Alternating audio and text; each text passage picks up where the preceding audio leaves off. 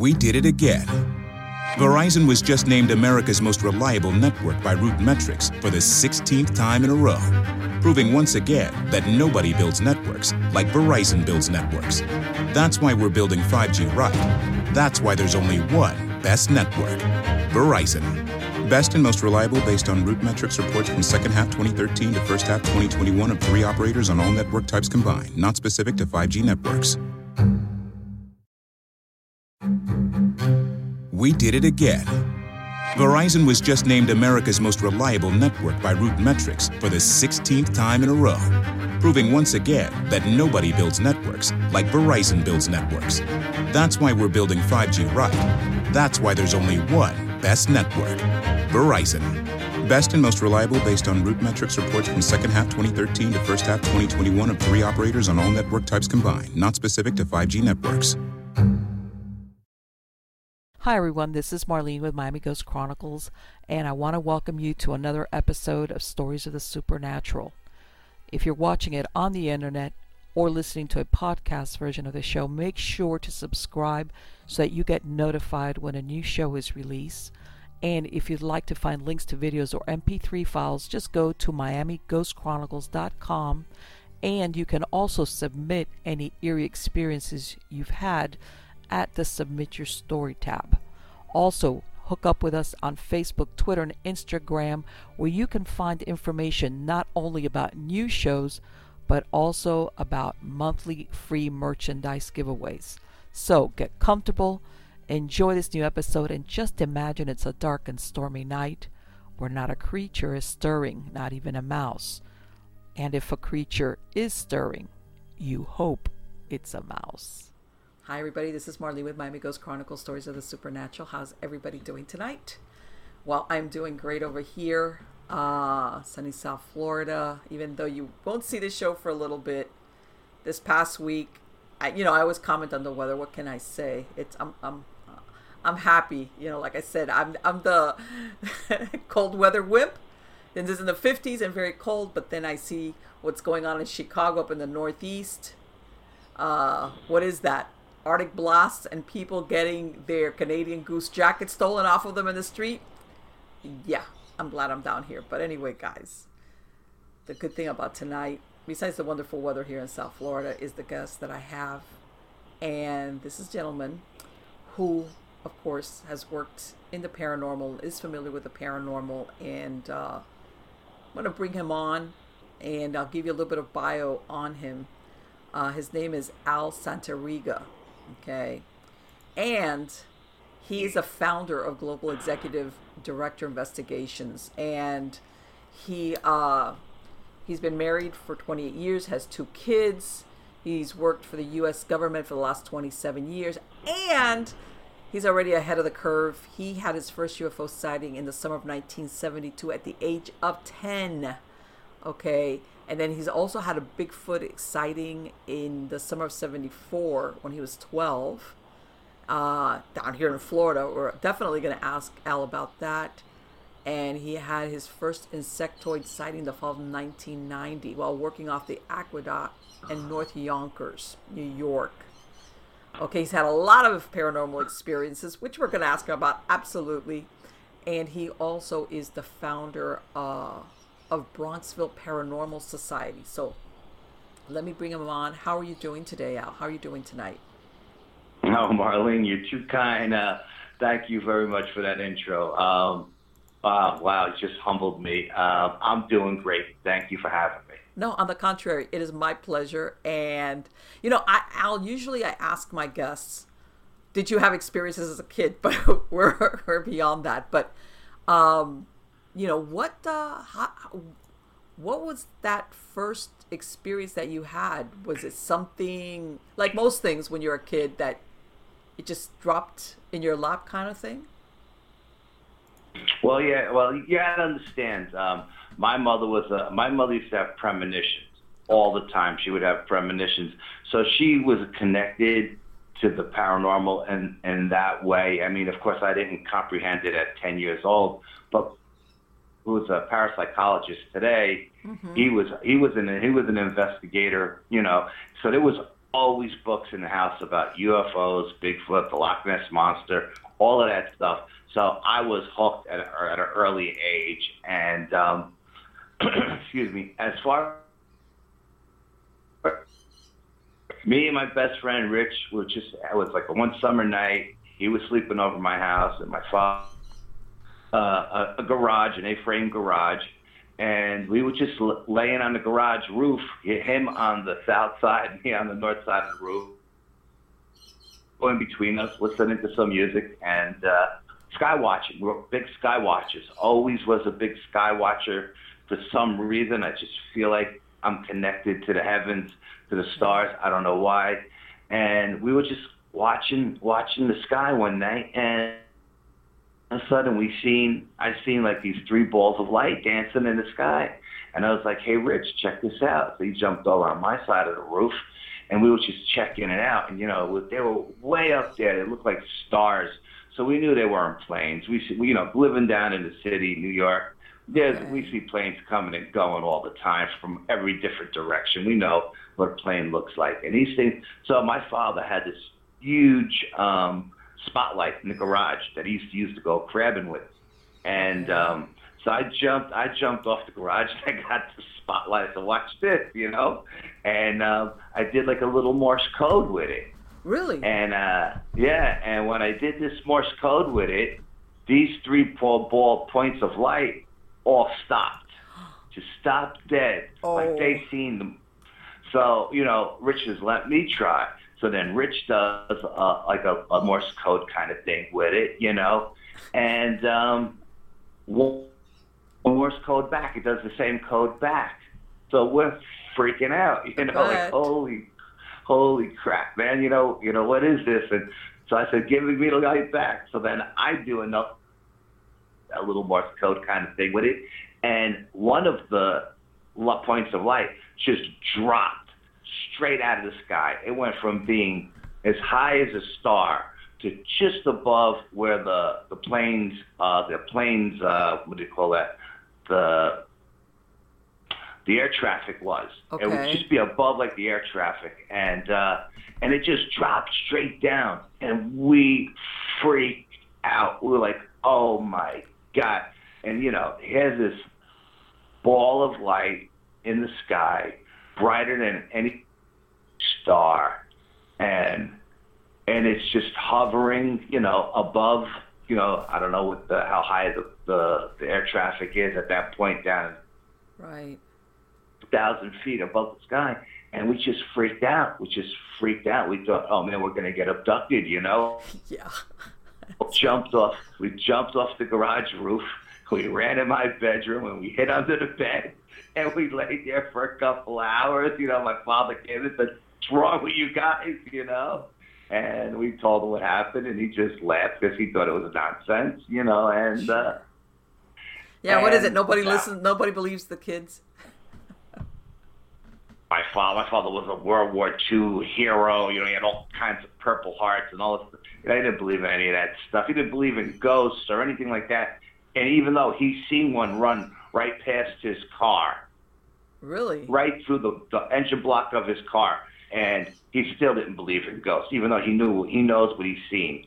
When he would tell his ghost story with his best friend, who was like a tank commander in World War II, these two guys weren't afraid of anything. Okay. And can you tell that story, because that story sounds great? What would you retell that story? Oh yeah, my father and his best friend Angelo, both grew up in Yonkers. They both joined the.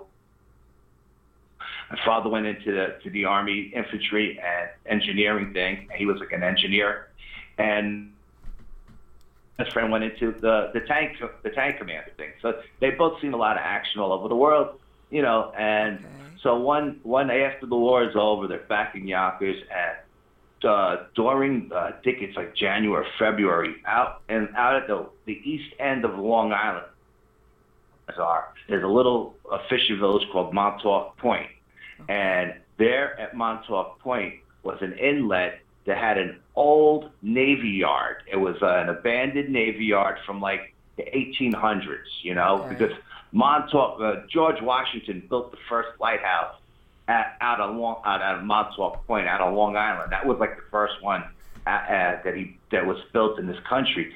So they were out there fishing because it was like a certain time of the year where these certain fish would come in, you know, spawn or whatever. And it was the dead of winter. It was like February. They were freezing their ass off. And they had decided to go into the car to get a coffee break. It was in the wee hours, maybe 12, 1 o'clock in the morning. And to the right of them were the old hangars where they would work. They would work on the boats, the Navy Yard boats, you know, the military boats. Okay. And the story has it. They didn't know the story about the hangars or anything. The backstory on this Navy Yard was back in 1800s, the commander of the Navy Yard's wife had an affair with one of the lovers, and they hung that other officer right there on the Navy Yard, right on the docks. Wow. So that was his punishment for fooling around with this guy's wife. So they hung him there. So my father and Angelo are sitting in the car eating the Italian combo, right?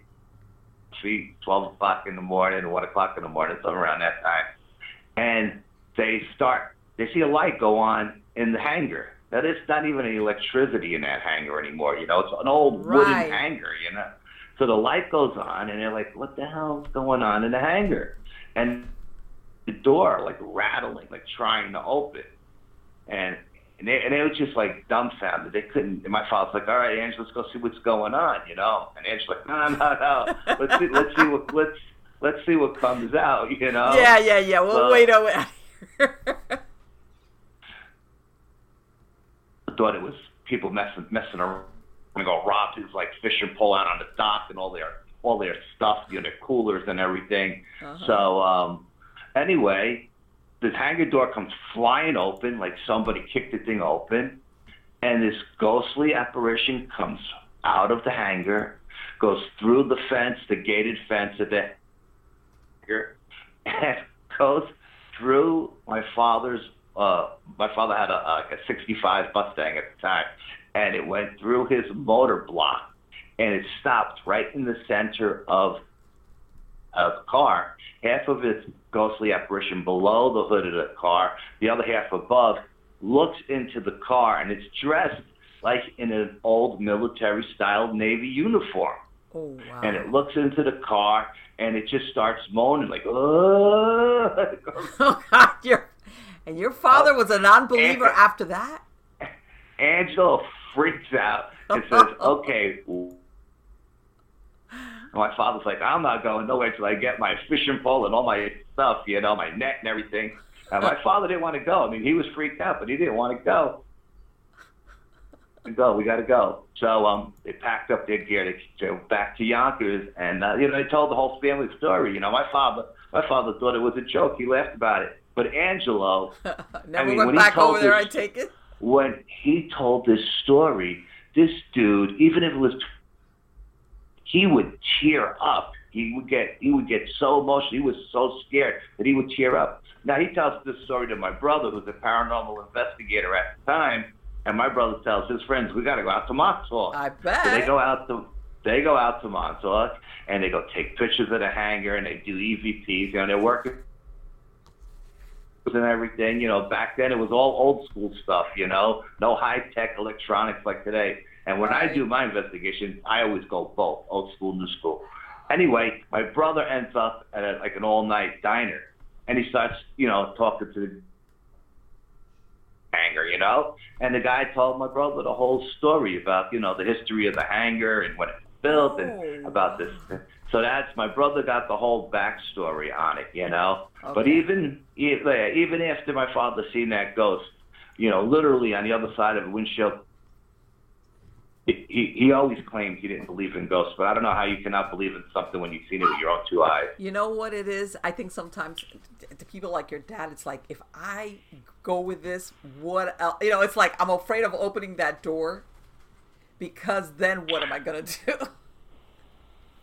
Yeah, my father was a no-nonsense kind of guy. You know, he ruled with an iron hand. And, you know, just, I mean, seeing it, you usually believe in it. But even that, he was like, oh, we were tired. It was 1 o'clock in the morning. We were having coffee. But Angelo sitting right next.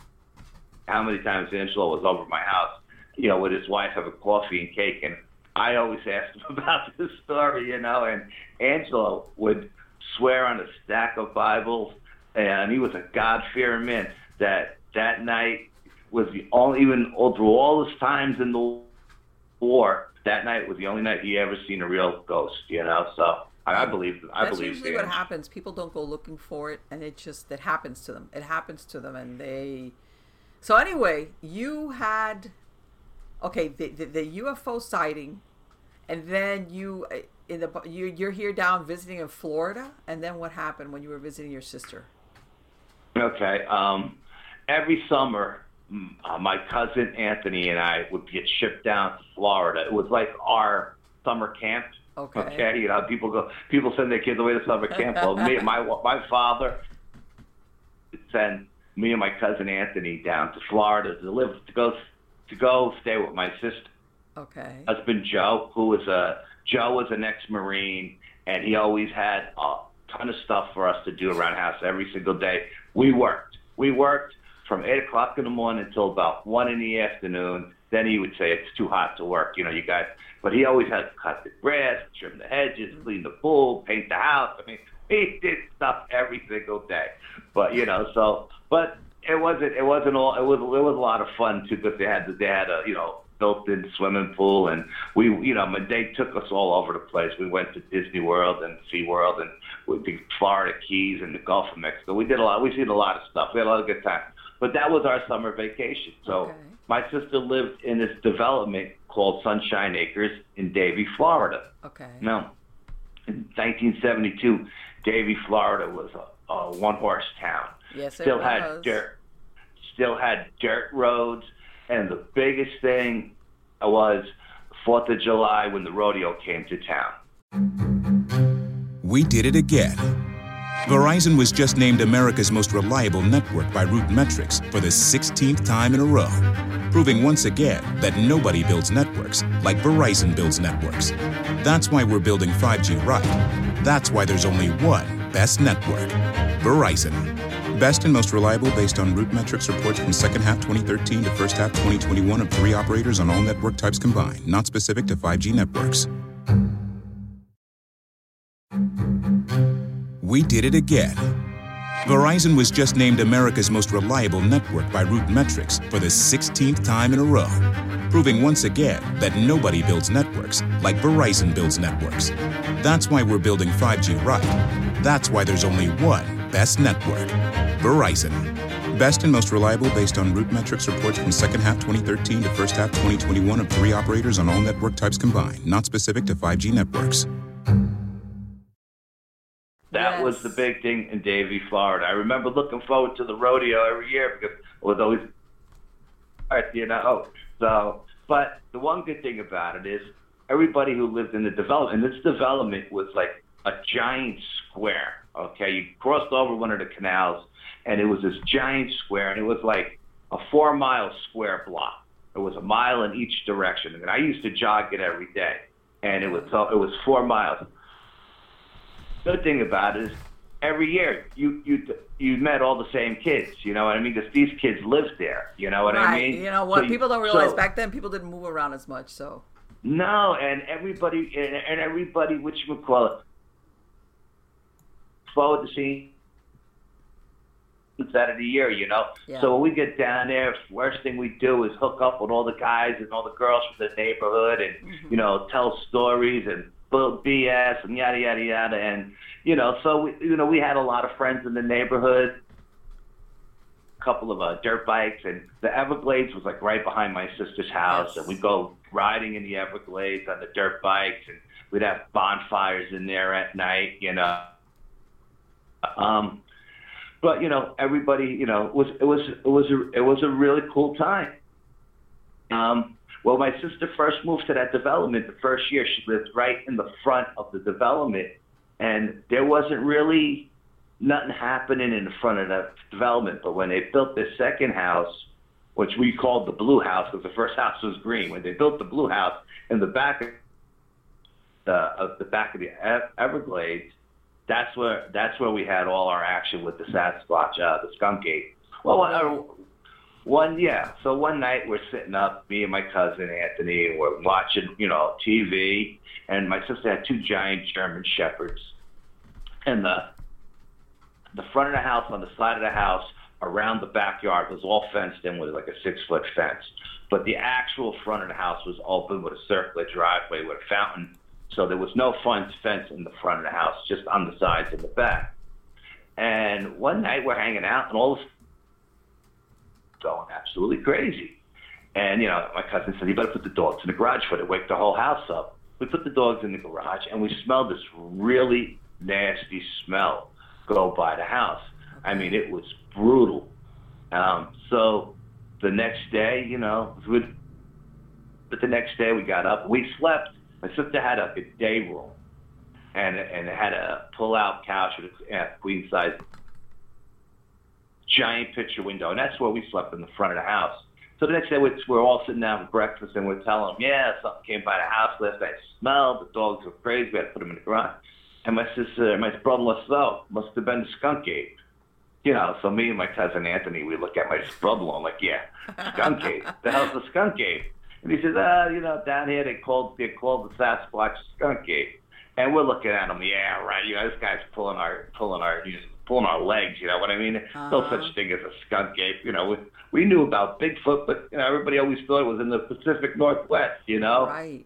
And so after my brother-in-law left to go to work, my sister, he had a restaurant in town, and it was a really good restaurant. Did a lot of business, and he was always at the restaurant. So we asked the guys in the neighborhood, we said, "Hey, man, did you smell that horrible smell last night? Did you guys smell it? We smelled it, yada, yada, yada." And everybody's like, "Oh, yeah, it's just a skunk ape." I'm like, "What do you mean it's just a skunk ape, So, yeah, it's like this, Bigfoot creature we have down here. Comes out during the hottest times in the summer. And that summer was unusually hot, so much so there was droughts, fires in the Everglades. The Everglades was burning, and a lot of the wildlife was moving in away from the fire. Right. And so these guys are like nonchalant about it, like it was no big deal. Happens all the time, It's like, okay, Right. Yeah, me and my cousin Anthony, like we're talking, like, yeah, we come down to Florida to get killed by a monster. Meanwhile we live in a. And we're gonna come down to Florida to get killed, Take my chances in the back alleyway in the Bronx, Yeah, thanks. So anyway, a few nights go by, and again, now it's later. It's later in the evenings, and me and my cousin Anthony are laying in bed, not really sleeping, just bullshitting, and the sensor lights go on in the front of the house, and all of a sudden we see the biggest bipedal shadow walk across the front of our windows, huge picture window that had a shade on it pulled down. We see this giant shadow walk across the window, and then it stops. So we're both looking at this shadow, like, what the hell? So I jump off the bed and I roll on the floor. I do like an army crawl to the window, and I'm peeking at the window because I got to see what the hell this is. Again, the dogs start going ballistic.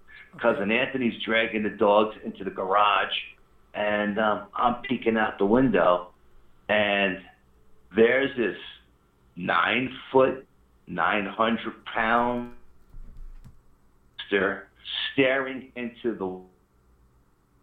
I think it sees me at the corner of the window, and it does this like incredible Hulk flex, and it screams this blood-curdling scream that just and my cousin Anthony's like just frozen solid. He's not moving. He's in the doorway, and he's not moving. And I'm thinking the thing is looking at me, but in hindsight, you'll be 2020. It probably seen its reflection in the glass and thought it was another Sasquatch. Okay. And they were like a territorial thing. But I don't know that. I think the thing is screaming at me, so I freak out. I close the screen. So it starts to walk around the right. We had an empty lot next to us. There was there wasn't any homes built there as of yet. Had a wild watermelon patch. This thing is walking along the side of the house. So me and my cousin, we run into the bathroom that was on that side of the house. We keep the lights off so you can't see in. And as this thing turns the corner, it's walking along the 6-foot fence. And that's how I gauged the height of the event. Okay. I was like 3 feet taller than the fence. It's walking along the fence, and it's looking at us. And we're looking at it, but we're thinking there's no way it can see us because the screen is tinted, the window is tinted, we got the light off, you know. But this thing is looking at us as it's walking along the fence line. Oh, my God. Kneels down and grabs a wild watermelon, takes a bite out of it, and literally the whole thing is, there's nothing left but 2 nubs on each hand. Throws it on the ground and walks towards the back of the house. As he hits the back of the house, the sense light's going back. We run out the bathroom. We run out into the patio. My sister had a screened-in patio and a pool on the outside with another patio on the outside. Right. We're inside the patio with all the lights off again, thinking that he can't see us. But as you know, what I forgot to mention, when it screamed, all I could see was its face. I mean, I seen the whole body, but I was locked onto its eyes, and its eyes were red. Oh. Now, I don't know if it was red because of the reflection of the spotlights in its eyes, or if it just had red eyes. But anyway, it's walking along the side of the house. Now, behind our house, our neighbor had a man-made lake. Okay. Now, we used to swim in the man-made lake all the time because the water in the man-made lake was a lot cooler than it was at the pool. Okay. This thing squats down, puts one hand down to support itself, takes the other hand, cuffs it, and starts drinking the water out of the man-made lake. All the time looking back at us like it's watching us.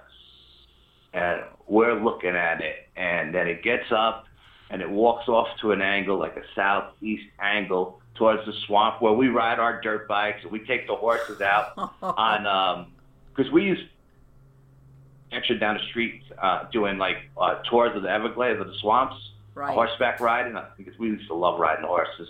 And so it heads back to the swamps where we hang out at night, so we're freaking out. I can. So the next you're in day, such bliss, you didn't know. It's like, oh man. The next day, you know, we tell all the guys in the neighborhood this thing came by the house.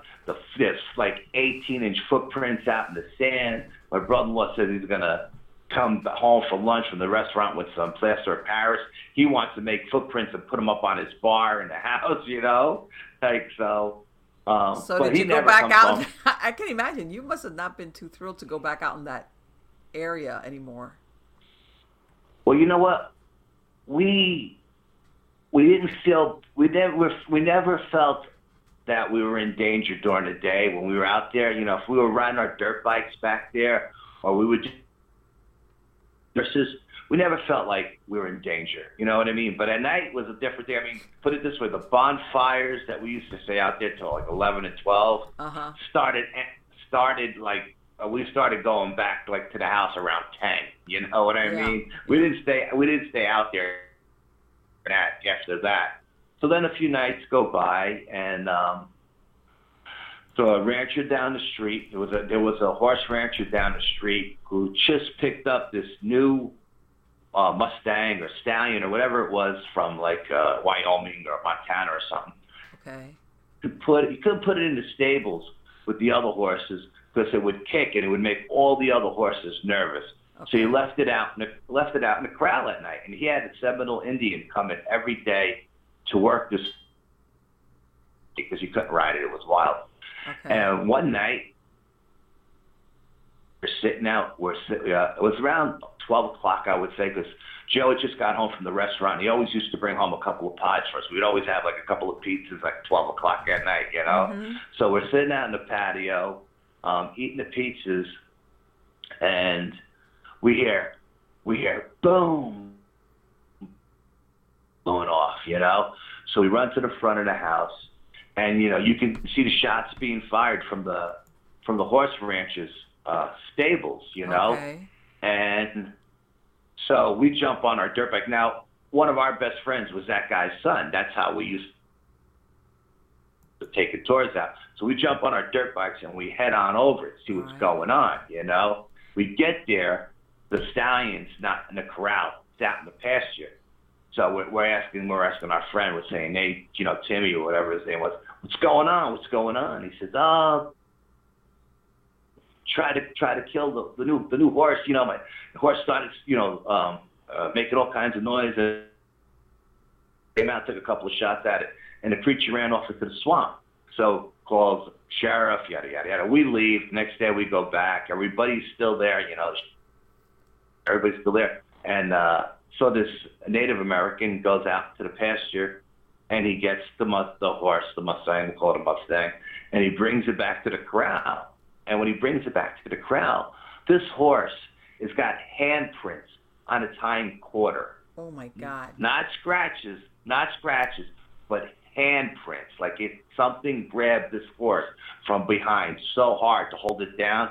But the stallion must have kicked out. Okay. And got away from the creature and then jumped the corral. And I guess once it got into the corral, this creature couldn't catch it. Right. So we were free.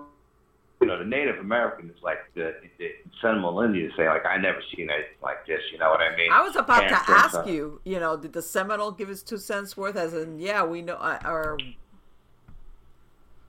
Well, you know, they knew what it was. They knew it was right. But we never seen, you know, anything like this. Where, you know, first of all, the horse was such a nervous wreck to begin with. How does something 9 feet tall, 900 pounds, creep up on it to get close enough to grab it? It's beyond my comprehension. I couldn't. Right. It was mind-boggling. All right, so then the sheriff says, okay, we're going to stop picking up the patrol in the neighborhood. You guys are having a lot of action out here, you know. And me and the deputy will be patrolling at night, yada, yada, yada. So, okay, no problem. So a couple of days go by. It's been quiet, no big deal. My sister and my brother-in-law had friends from New York. Took them out to Miami for a night out on town. And me and my cousin Anthony stayed home, babysit the kids, you know. And they were rolling into the house around 1 o'clock, 2 o'clock in the morning, whatever it was. And they're getting out of the car, and of course, you know, dogs are, they run to the door barking and everything. So we go outside, and my brother-in-law had just bought this brand new Lincoln Continental, I don't know, Mark, whatever number it was, Mark 5 or whatever. Right. And it had the sunroof, the whole 9 yards. And they're getting out of the car, and he's asking, any action tonight? He's like, no action tonight, quiet night. No sooner than we say that, we hear the most horrific cry that you ever heard. It was just such a weird, crazy, loud scream, cry. I don't know how to explain it, but it was just crazy. Just sent chills down your spine. All of a sudden, we're looking up the street now. To our northeast is a cattle rancher. Okay. And this guy really didn't like us, because I'll be brutally honest. Every time we came around the corner on our dirt bikes, we would rip up his grass, because we would take such wide. Because we dirt bikes, and we couldn't cut a tight turn. We'd have to take a while. My brother-in-law was always resodding this guy's property. You know what I mean? Okay. So he wasn't fans of us. But this guy had this huge white brown in his pasture for the cows. Okay. And this bull was a monster. It had the hump in its neck, and it was just it was the size of a Volkswagen Beetle. You know what I mean? It was a huge bull, just a monster of a. And so we hear the shotgun going off and everything, and so my brother says, son, my cousin Anthony Messenger side, he riding shotgun. I'm in the back. I'm hanging out at the moonroof. Come around the corner, and just as we come around the corner, the deputy for us on his nightly patrol. Okay. And he's going really slow, like 5 miles. We did it again. Verizon was just named America's most reliable network by Root Metrics for the 16th time in a row, proving once again that nobody builds networks like Verizon builds networks. That's why we're building 5G right. That's why there's only one best network, Verizon.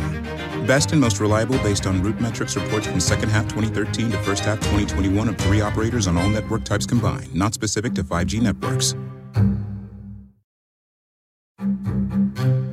we did it again. Verizon was just named America's most reliable network by Root Metrics for the 16th time in a row, proving once again that nobody builds networks like Verizon builds networks. That's why we're building 5G right. That's why there's only one best network, Verizon. Best and most reliable based on Root Metrics reports from second half 2013 to first half 2021 of 3 operators on all network types combined, not specific to 5G networks. Now, we want to race to see what's going on. And get out of the way. He's going slow, and he's got his spotlight, and he's looking towards the swamp, to the left. That's what the swamp was, to see if anything was out there. He's going real giant or whatever. And the creature comes running out from between a couple of houses from the right, and the deputy hits it. And this car looked like it hit a telephone pole, because it just stopped dead. Creature stumbles back, takes down like a bus sign or something, like for the children's bus sign, one of those yellow signs. Right. Takes down one of those signs. The deputy is like, I'm looking at it. I'm sticking out the window. My brother-in-law hits it with the high beams. It gets up, limps deputy's car. And now at the far end of the block, and like I said, each block was like a mile long. You can see the headlights from the sheriff turning the corner. He's coming down, okay?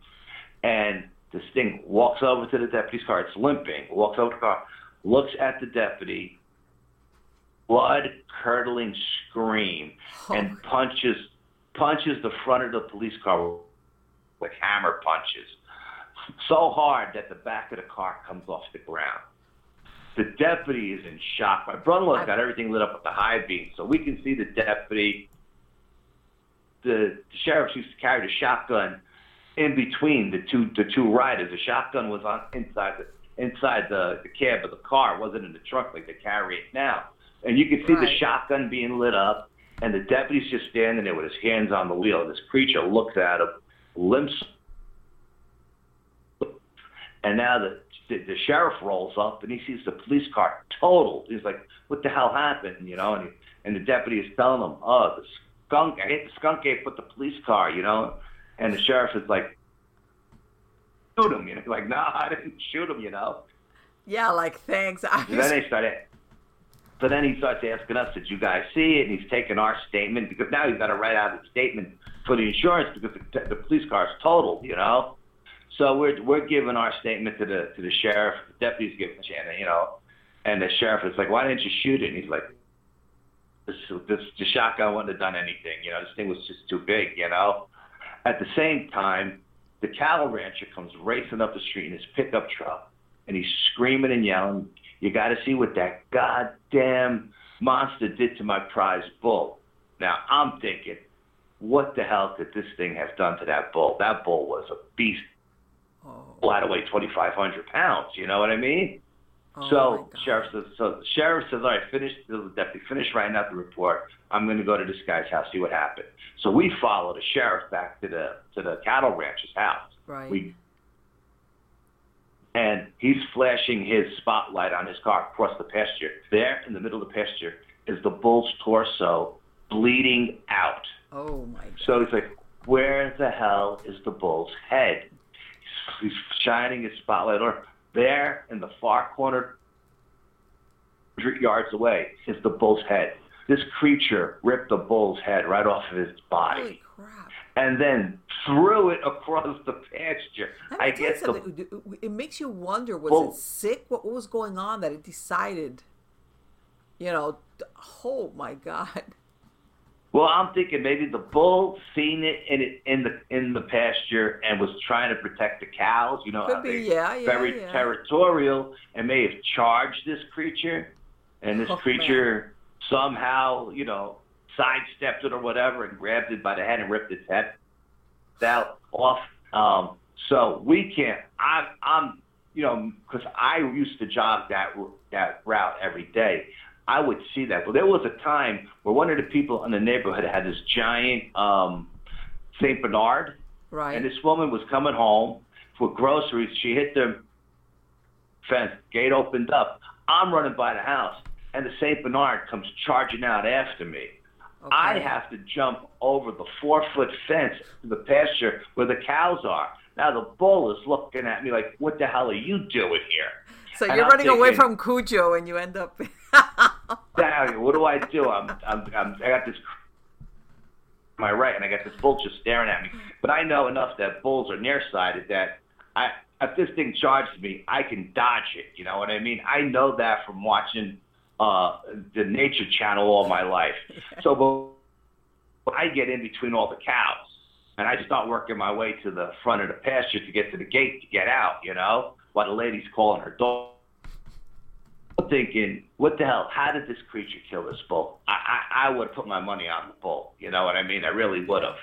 But you're probably right, though. Maybe it was trying to protect the cows.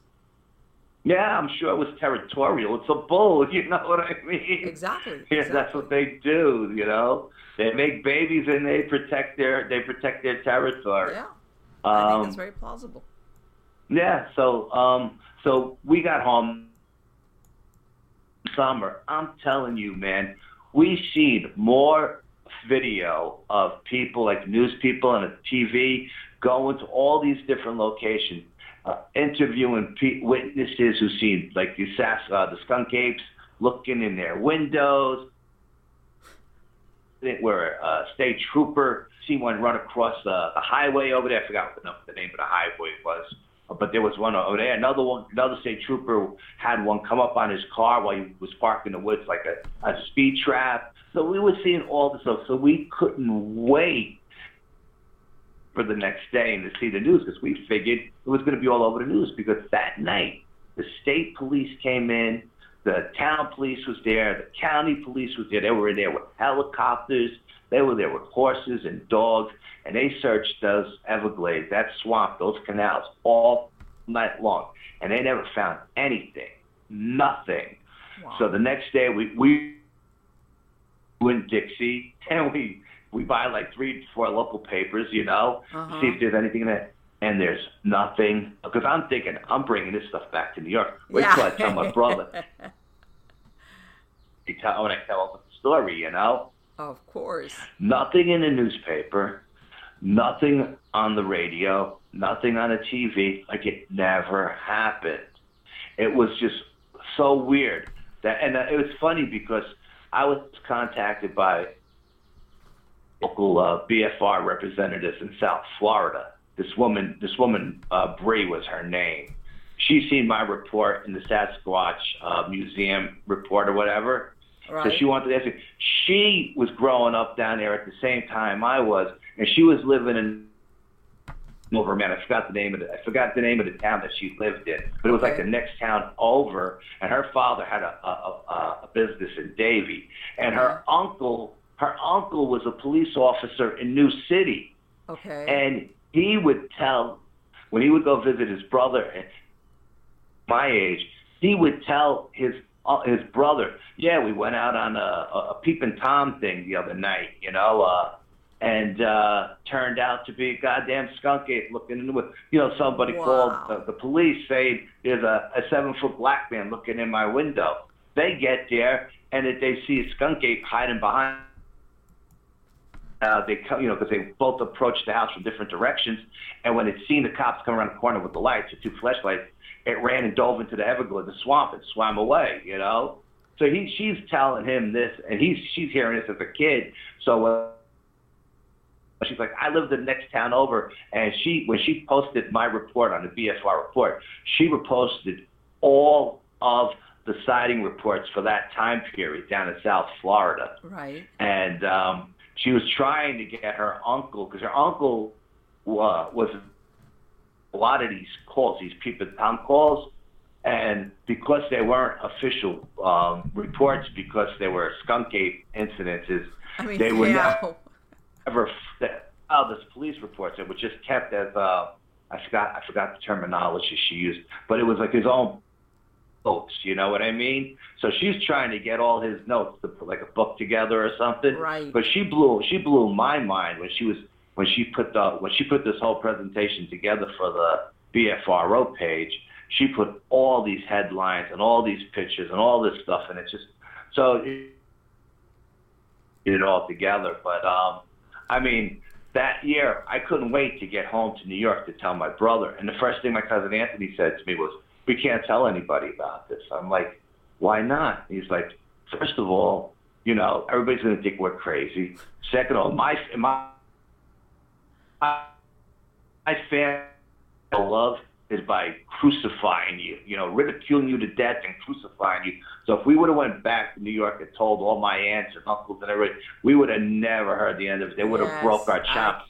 They would have broke our chops forever, you know." And when they broke my brother's chops for getting his parapsychology degree, you know what I mean? You know, they rode him for that for years. So my cousin said, "You can't tell anybody." I said, "I got to tell my brothers." He goes, "Al, you can't tell. If you tell your brother's going to call my mother. Then the whole family's going to get out." He goes, "And if everybody starts breaking my balls, I'm going to kick your ass." And I was like, "You know, cousin Anthony."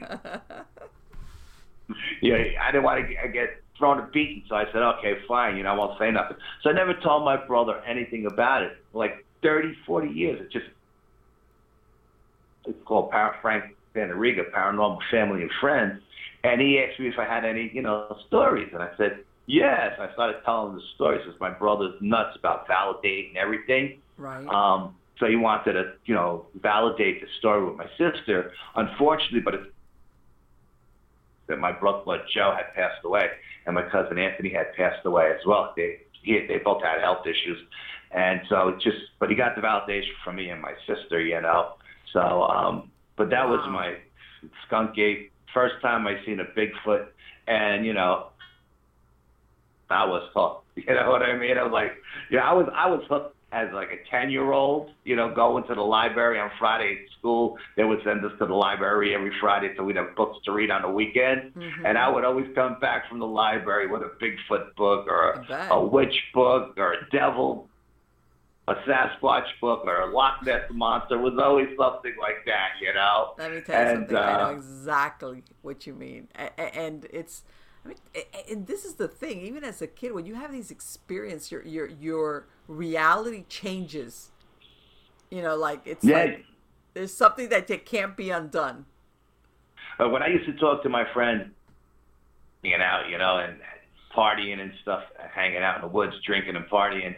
And with stuff like this would come up, and you know, some guys. It's like I had like two of my best friends. I'll be honest with you, I did tell my two best friends, but just hanging out with and everybody, and everybody would say, "Ah, that's nonsense," and I would just laugh and say, "Man, if you've seen," in my head, I would say, "If you've seen what I've seen, you would know it's not nonsense." You know, yes. I'm not a believer. I'm a knower, man. I've seen this thing. You know, yeah. Exactly. And you can't unsee it. You can't unknow it.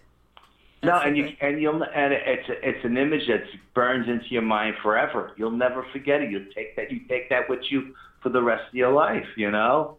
Absolutely. You really People don't realize that. You just don't see the world the same way anymore. And let me tell you, just jumping back over to the UFO thing, right after we made contact with those lights in the sky, you know, when I was 10 years old. Right. I started having nosebleeds. Really? Okay. And I started sleepwalking. And that's weird. Be up watching a late movie. And I would be taking these giant steps, you know, and my father would say, "Well, where you going?"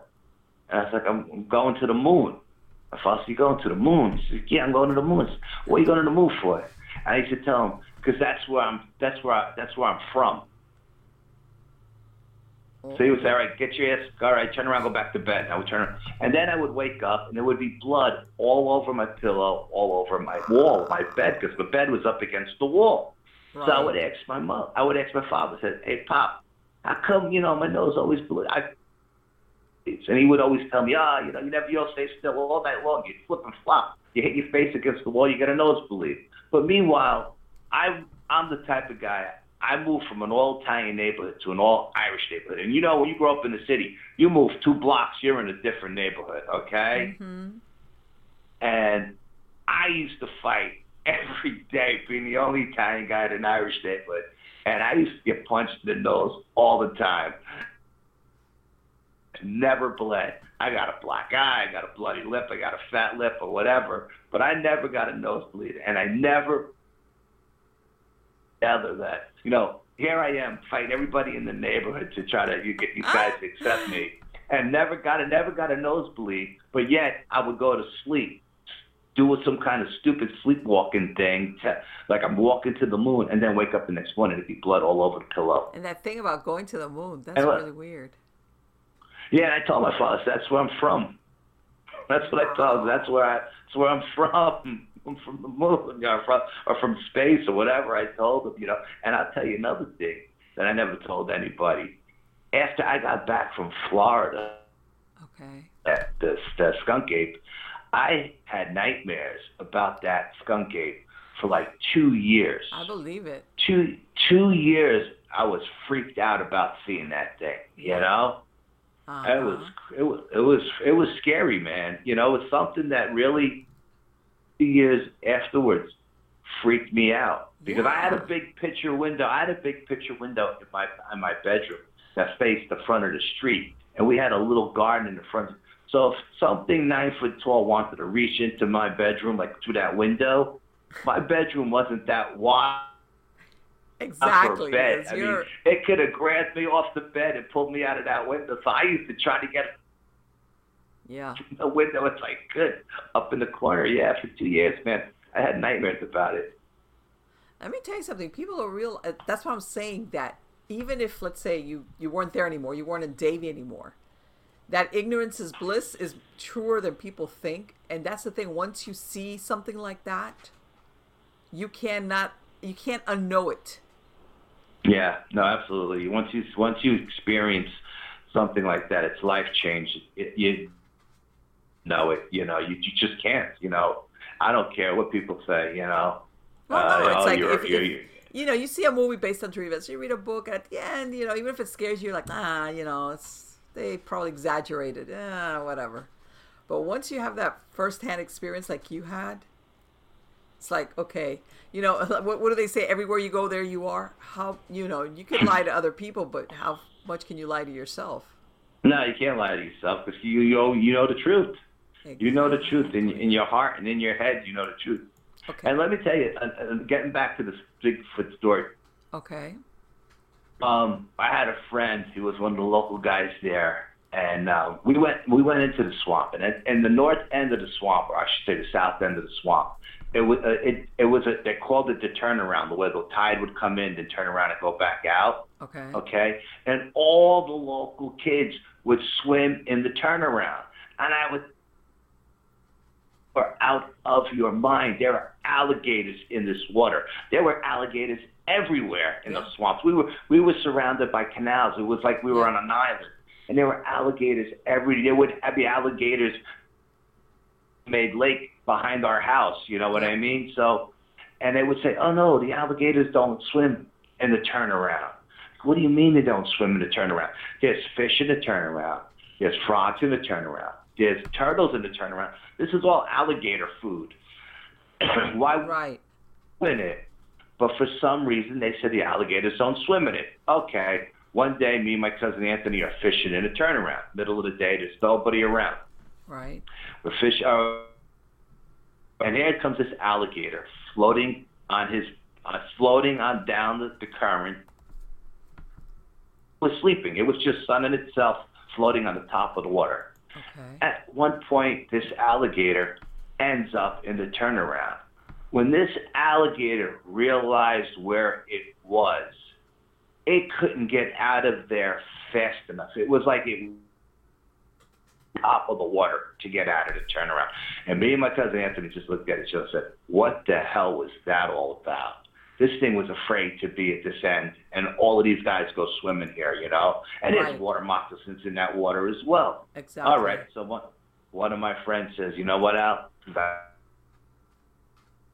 I think the reason why they can't find these creatures when they get into these canals is that they have caverns in these canals, on the water, whatever. There's caverns, and they swim into these caverns, and they can't find them. I'm going to find a cavern." So I told this Mike. I said, "You're not going to find anything." So we're sitting there. I'm sitting on my dirt bike, and going through the cattails and all looking for a cavern or something, right? Right. So all of a sudden he pops up out of the water and he says, "Dude, I found it." Oh. It's about 5 feet down. There's an opening behind the cattails. It's a cavern. It leads in. Come on, we got to go check it out. Your mind? I was gonna ask you. I was like, you went? I was like, if I said, think about it. If this is Blair, right? What do you think the creature is going to do when you show up there? It's going to rip you to shreds. What would your father do if he came home and found an intruder in his house? He'd probably shoot him, especially back then down in South Florida. Everybody had a gun. Exactly. You know what I mean? Everybody had it. Every pickup truck that went by, rifles in it. You know what I mean? Yes. And yeah. So I said, I'm not going in there. He says, well, look, I'm going in. I'm not back in 10 minutes. Jump on the bike, go to my house, get my brother, bring him back, tell him where I am. Okay. Wow. He goes in, and it's 6, 7, 8 minutes, and I'm starting to sweat. I'm freaking out because I'm trying to keep track of the time by counting. 1,000, 2,000, right? So I'm freaking out because all of a sudden the dude explodes out of the water. He goes running out of water, and I mean this dude is bouncing all out of his skin. Dude, I found it. You gotta come see it. I found it. I gotta prove it to you. I gotta show you. You gotta be my witness.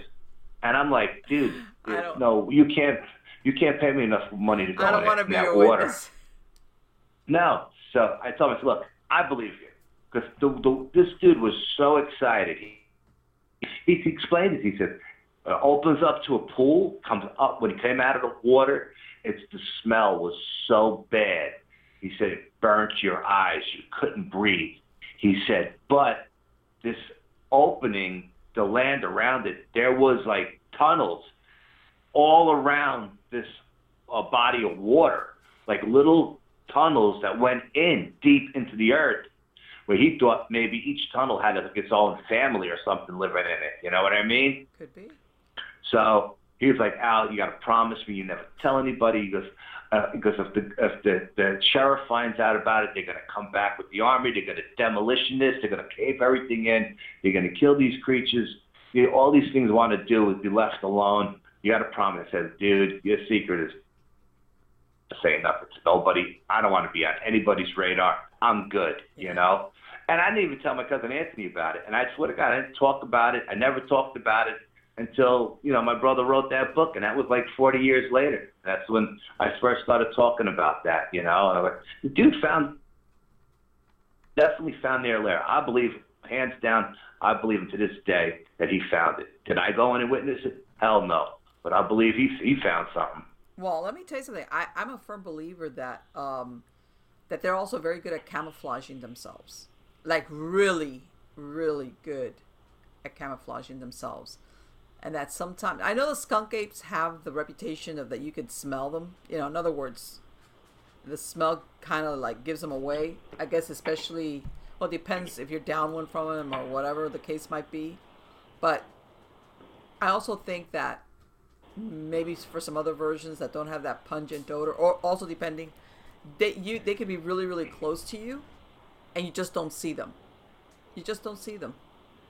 Yeah, no, I believe it. I mean, I got a hot spot up here that I go to expeditions at this hot spot, and long story. I'll tell you a quick story. We were at the time, and we're just sitting there. It was Hallow's Eve. There was a full moon. There was a meteor shower, and the place that we were going to investigate has a history to do not only with Sasquatches, but UFOs, and they used to mine. With a nuclear explosion there, where there was an accident that the lake is called Nuclear Lake. Okay, so my team psychic lives in Arkansas. And she read the energy of that place. places off the charts. She said, there are places like this all over the world. She goes, but I've never been to any of them. She goes, this place is totally insane. She goes, so she says, you know, at this first, we had 3 locations picked out. She said, at this first location, you're definitely going to Squatch experience tonight, you know, at the first location. Okay, no problem. Now, we take what she tells us with a grain. Right. We've tested her. I've tested her enough times to know that she's the real deal. She calls my bluff every time I test her. You know, she basically says, Allie, you tested me, and I always say, yeah, I am. You know, I am. I'm testing you. But I don't test her anymore because I know she's the real deal. So we're sitting in the woods, and middle of the woods, and it's freezing out. We got no fire. We just got a couple of glow sticks on the ground for ambient light. My partner, Brian, started out as my tech guy. He's there. He's streaming live on Twitter. We're doing a live stream of our investigation. And my cameraman, Bill. And so we're sitting in the middle of the woods. And we found these 3 round stones that were quartz crystals. And they were set up like a pyramid, you know, in a pyramid shape. Right. And me and Bill had found them just by accident running through the woods. Now, in these woods, there are all these little stone cairns all over the woods, you know, but they're in locations that are up on cliffs or that a human can't possibly get to. Never mind carry rocks up there to build. And the first time I seen them, freaked me out. I thought of like the Blair Witch Project immediately. Just freaked me out. Okay, but anyway, we're sitting in the woods, and you know, with the psychic. So we're doing all this paranormal investigating with these stones, and we're doing readings with it. I'm hitting it with the laser thermometer. I'm hitting it with the infrared camera and all, you know, thermal imager. Not getting anything off of these stones. And the psychic says, no, I'm not feeling anything at this time. Yada yada yada. So I decided, you know what? I'm going to break out a Tibetan singing bowl. Let's fill these woods up with some vibration and some frequency. Let's see what happens, right? So I hit the Tibetan singing bowl. I mean, I got this thing singing, and it's just echoing through the woods, and it sounds like it's just going on forever. Okay. Now I go back to, I get the compass, I put it on the stones. First time I put it on the stones, didn't move. Put it on the stones now, it's spinning like a top. Wow. It would hit it with the thermal imager. It's white hot. Looks like it's burning hot, but it's ice cold to the touch. The first time I hit it with the thermal imager, it didn't even show up on the thermal imager. I had to put a laser pointer on it so I could even see it. So now, all of a sudden, I got the parabolic mic going, and we're getting this Morse code coming down out of the sky. So we recorded, you know, everybody listens. I pass it around, let everybody listen to it. Now the parabolic mic records it. So we record this Morse. It's weird code, and we're trying to figure out what's coming at it. Everybody's saying, well, what is it? Could it be this? Could it be that? And I'm thinking, well, you know, maybe there's something up there that we're not seeing that's sending down a signal to us, you know? Right. You know, I'm thinking UFO, but I'm not saying UFO, but I'm thinking it, right? Yeah. All right. We hear walking coming towards us. Boom, boom, boom, boom. Bipedal walking. And now we've been in the woods a long time, and the energy of this place is really, really strong. And after we hit it with the Tibetan singing bowl, we called the psychic back up. And the energy was so strong that she couldn't talk. It sounded like she had cerebral palsy. We had to walk like 1,000 feet away for her to be able to just speak coherently. She couldn't talk. That's how. So she goes, what the hell did you guys do? You know? I thought, we played with a Tibetan singing bowl. She goes, oh my God, you just ramped the energy up like 1,000 times. In the meantime, we hear this walking coming over. And I'm thinking, but I'm not thinking straight, I'm thinking it's another paranormal team in the woods on Halloween, and they're going to come over and they're going to find our spot, right? So I'm telling everybody to be quiet. In the meantime, off to our west on the other side of the lake, there's a pack of coyotes going off howling at the moon. To our east, is a dog kennel, and the dogs are going crazy. They're barking like going nuts. Okay. Oh. We hear this. We hear this walking come up to us. We cover the glow sticks with some leaves because it's Halloween. There's a lot of leaves on the ground. We cover the glow sticks because we don't want to give away our location. And we hear this bipedal walking come right up to us. Now we're up on a ridge behind some 3-foot-high stone wall that just three direction in the middle of the woods. Nobody knows who made it, why it's there. They're just all over the woods. It's ridiculous. Okay. And behind that stone wall is a cliff, is a drop off, about a 50-foot drop off that leads down to the middle of the swamp. We're sitting there, and I'm telling her to be quiet. I think it's another paranormal guy. And Bill and Brian look at me like, "Are you out of your mind? Did you hear the weight of that walking? If it's another dude, he's about he weighs like 1,000 pounds." So we're sitting there. All of a sudden, we get 3 rock knocks. Click, click, click. Oh. So now I'm excited. Oh, I take out my little bat. I got a little bat I used for knocks, and I drew 3 knocks back. Boom, boom, boom. All of a sudden, we get 3 of the loudest, most powerfulest whoops that you ever heard in your life.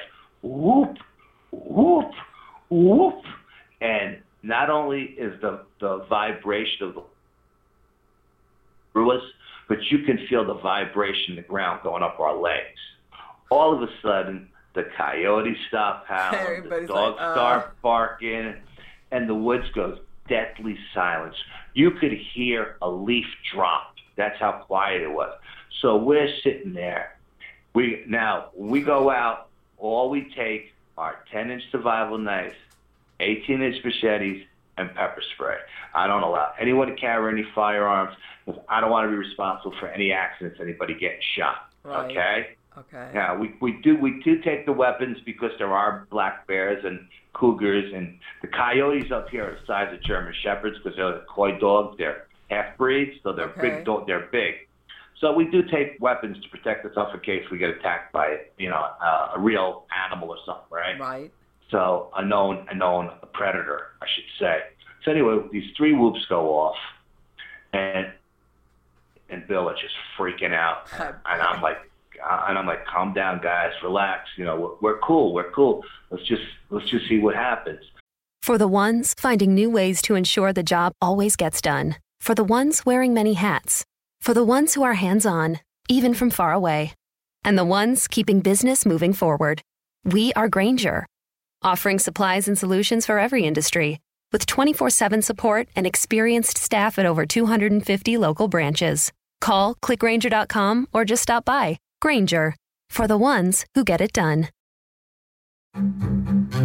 We did it again. Verizon was just named America's most reliable network by Root Metrics for the 16th time in a row, proving once again that nobody builds networks like Verizon builds networks. That's why we're building 5G right. That's why there's only one best network, Verizon. Best and most reliable based on Root Metrics reports from second half 2013 to first half 2021 of 3 operators on all network types combined, not specific to 5G networks. So all of a sudden, we get a whoop from the west side of the lake, and a whoop from the south side of the lake, and a whoop from the north side of the lake, and all of a sudden, there's more than just one creature in the woods with us. It sounds like you guys are surrounded there. We are surrounded, and none of us are running towards the water, jumping in that lake, knowing that there's been a nuclear accident. And even though they dredged it up and they cleaned it, I'm not going in that water. I bet. So we're sitting there. And I tell everybody, calm down, relax. We sit back down on a chair, and a few minutes later, we hear a rock get thrown at us. A little rock, one rock, 2 rocks, 3 rocks are coming in. So we got 3 different cameras going. We got a night infrared, full spectrum, thermal imagery. We got them all going. We got them all pointing in different directions. So we turn them and we point them all towards the stone wall where this creature is standing behind. Now, when this creature whooped, okay, I put my headlamp on, and ran with the camera over the wall, jumped over the wall to the edge of the little cliff there to see what was in the swamp. I wanted to see it. I wanted to put eyes on it. Brian jumped over it. Bill jumped over it. We got 3 cameras going. We're filming, but there's nothing on anything. There's no image of anything on any of the cameras, not even on the thermal imager. Okay? Bill has this 1,500 luma flashlight that lights up a spotlight. A landing plane. Yes, we hit this area. We hit the swamp with this 1,500 luma flashlight, and there was nothing there.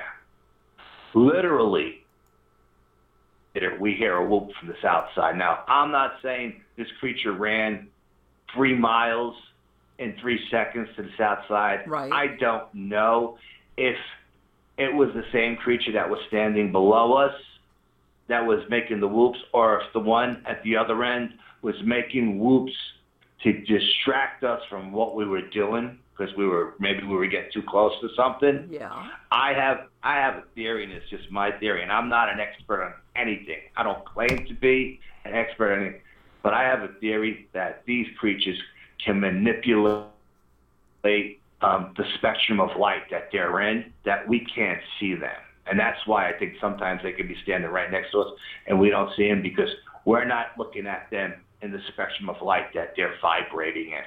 Right. Or whatever they do. Okay. But anyway, we're not seeing anything. And again, we got 3 cameras and this giant flashlight. So we go back to the other side of the wall. We sit down. Okay, let's just chill out, see what happens. We're sitting down. 5 minutes later, a rock comes over the ridge, over the top of the trees, over the top of the trees. Now, there's no leaves on the trees because it's the fall. Over the top of the trees, lands between me and Bill, and rolls down and hits Brian's chair. This rock is the size of a bowling ball. If this creature wanted to kill us, all it had to do was hit any of us with this stone, and we would have been dead. Everybody jumps up. Brian says, I think it's time to... Not yet. I don't think so. I think we should just wait, and I'm not ready yet. I'm not a psychic by any stretch of the imagination, but I get gut feelings and I get vibes. And the vibe I was getting is like, don't leave, not yet. There's still more to come. So we're sitting there, okay, and we're kind of set up in a triangle formation. Bill on one point, me and Brian on the 2 sides of him. He's sitting closest to the wall, with his back to the wall, facing me and Brian, and we're facing him. All of a sudden, we hear something come charging up the ridge. Bada boom, bada boom, bada, like it's on all 4s. Oh my God. And it's coming. It's coming, and you can hear the twigs breaking. You can hear and something is coming up this ridge, and it's coming up full speed. Bill jumps up because he's got his back to the wall, and he starts to run. As he's running by me, I reach out and grab him. Now, I don't know how I did this. Never took my eyes off of the location where the sound was coming from, but I grabbed him, I stopped him then, I spun him around, and I told him, stand your ground. We pulled out our machetes, because I'm thinking this is a mountain lion coming over that wall. When it hits that wall, it's going to jump on one of us, and we're going to have to kill this thing before it kills one of us. So that's what I'm thinking. It's a mountain lion or a bear. Right, because you're hearing now that it's on all 4s, so you're thinking, okay. It's on all 4s. And at this point, I didn't know that Sasquatches did bluff charges. I knew bears did, but I didn't know.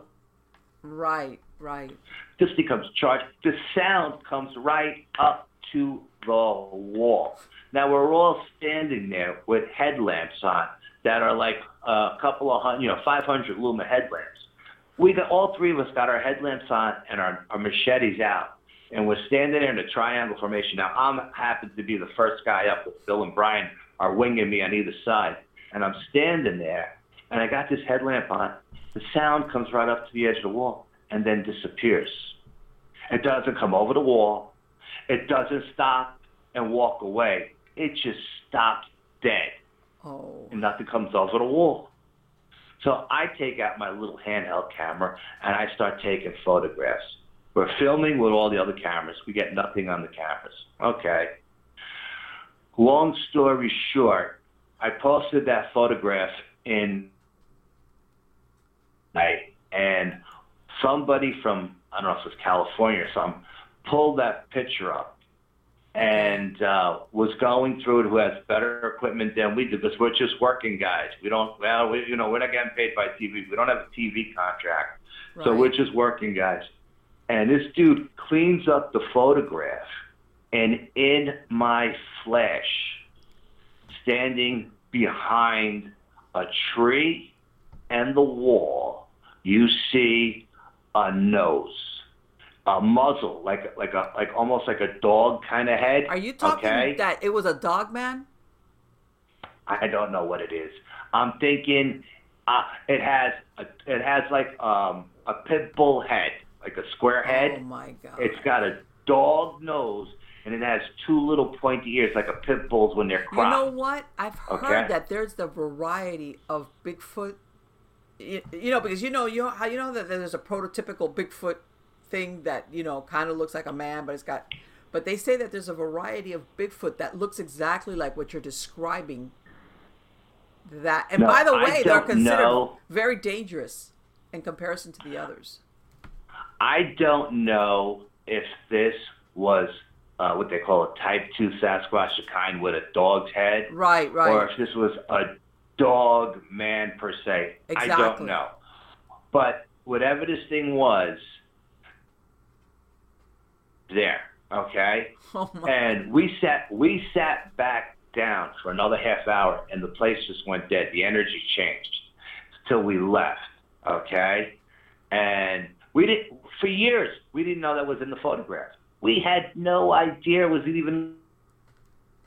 We looked at all these photographs. We didn't see anything. We for some reason we didn't have the right equipment to clean it up or whatever. Right, so when the dude sent me the image back, right? I thought he had doctored the image. I said, "Oh, this is Photoshop."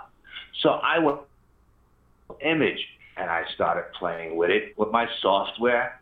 And sure as shit, in the original photograph, there it is. Huh? There it was, yeah. So, long story, all right. So now we decide to leave that look. We go to our second location. As we're walking to our second location, we're crossing over a bunch of huge rocks. And I see this light in the sky flickering. And I'm like, oh, God, please don't let this be a UFO, right? So you're still, in other words, you still haven't really left the area. You're going to your second location on foot. No, we're going to our second. We're in between the first location. We're working our way back to the car. We're about 4 miles deep into the woods. Okay. So we're at like the north end of the lake, right at the north end of the lake, tip of the lake, and we're crossing over, and it's like a little clearing there, like a little inlet stuff, and there are ducks that are there and everything. And I see this light in the sky. Now, I'm not going to say nothing to nobody, because the last thing I want is for anybody to get abducted, right? So I don't say anything. Brian is streaming. He's with his live, because he's a tech guy. Right. He's streaming live on Twitter, filming. And Bill happens to look up and say, "Hey, what's that?" Oh. Brian's filming it. Bill's pointing at it. I'm looking at it, and I say to everybody, "Shut off your headlamps. Shut off our headlamps." We're sitting there in the dark. Now, this thing was going from west to east. As soon as Bill says, "What's that?" it stops. And it starts to head south towards like the city. Okay. And then it stops again. And then all of a sudden, it makes a beeline at us. And I'm telling you, it was at the south end of the lake. We're at the north end of the lake, 3 miles away. It crossed that lake in like a second, okay? Boom. Now it's above us. And you hear us on the video, because we got this video up on our sites. Right. Brian is filming it, So it's silver, it's white, it's flashing now.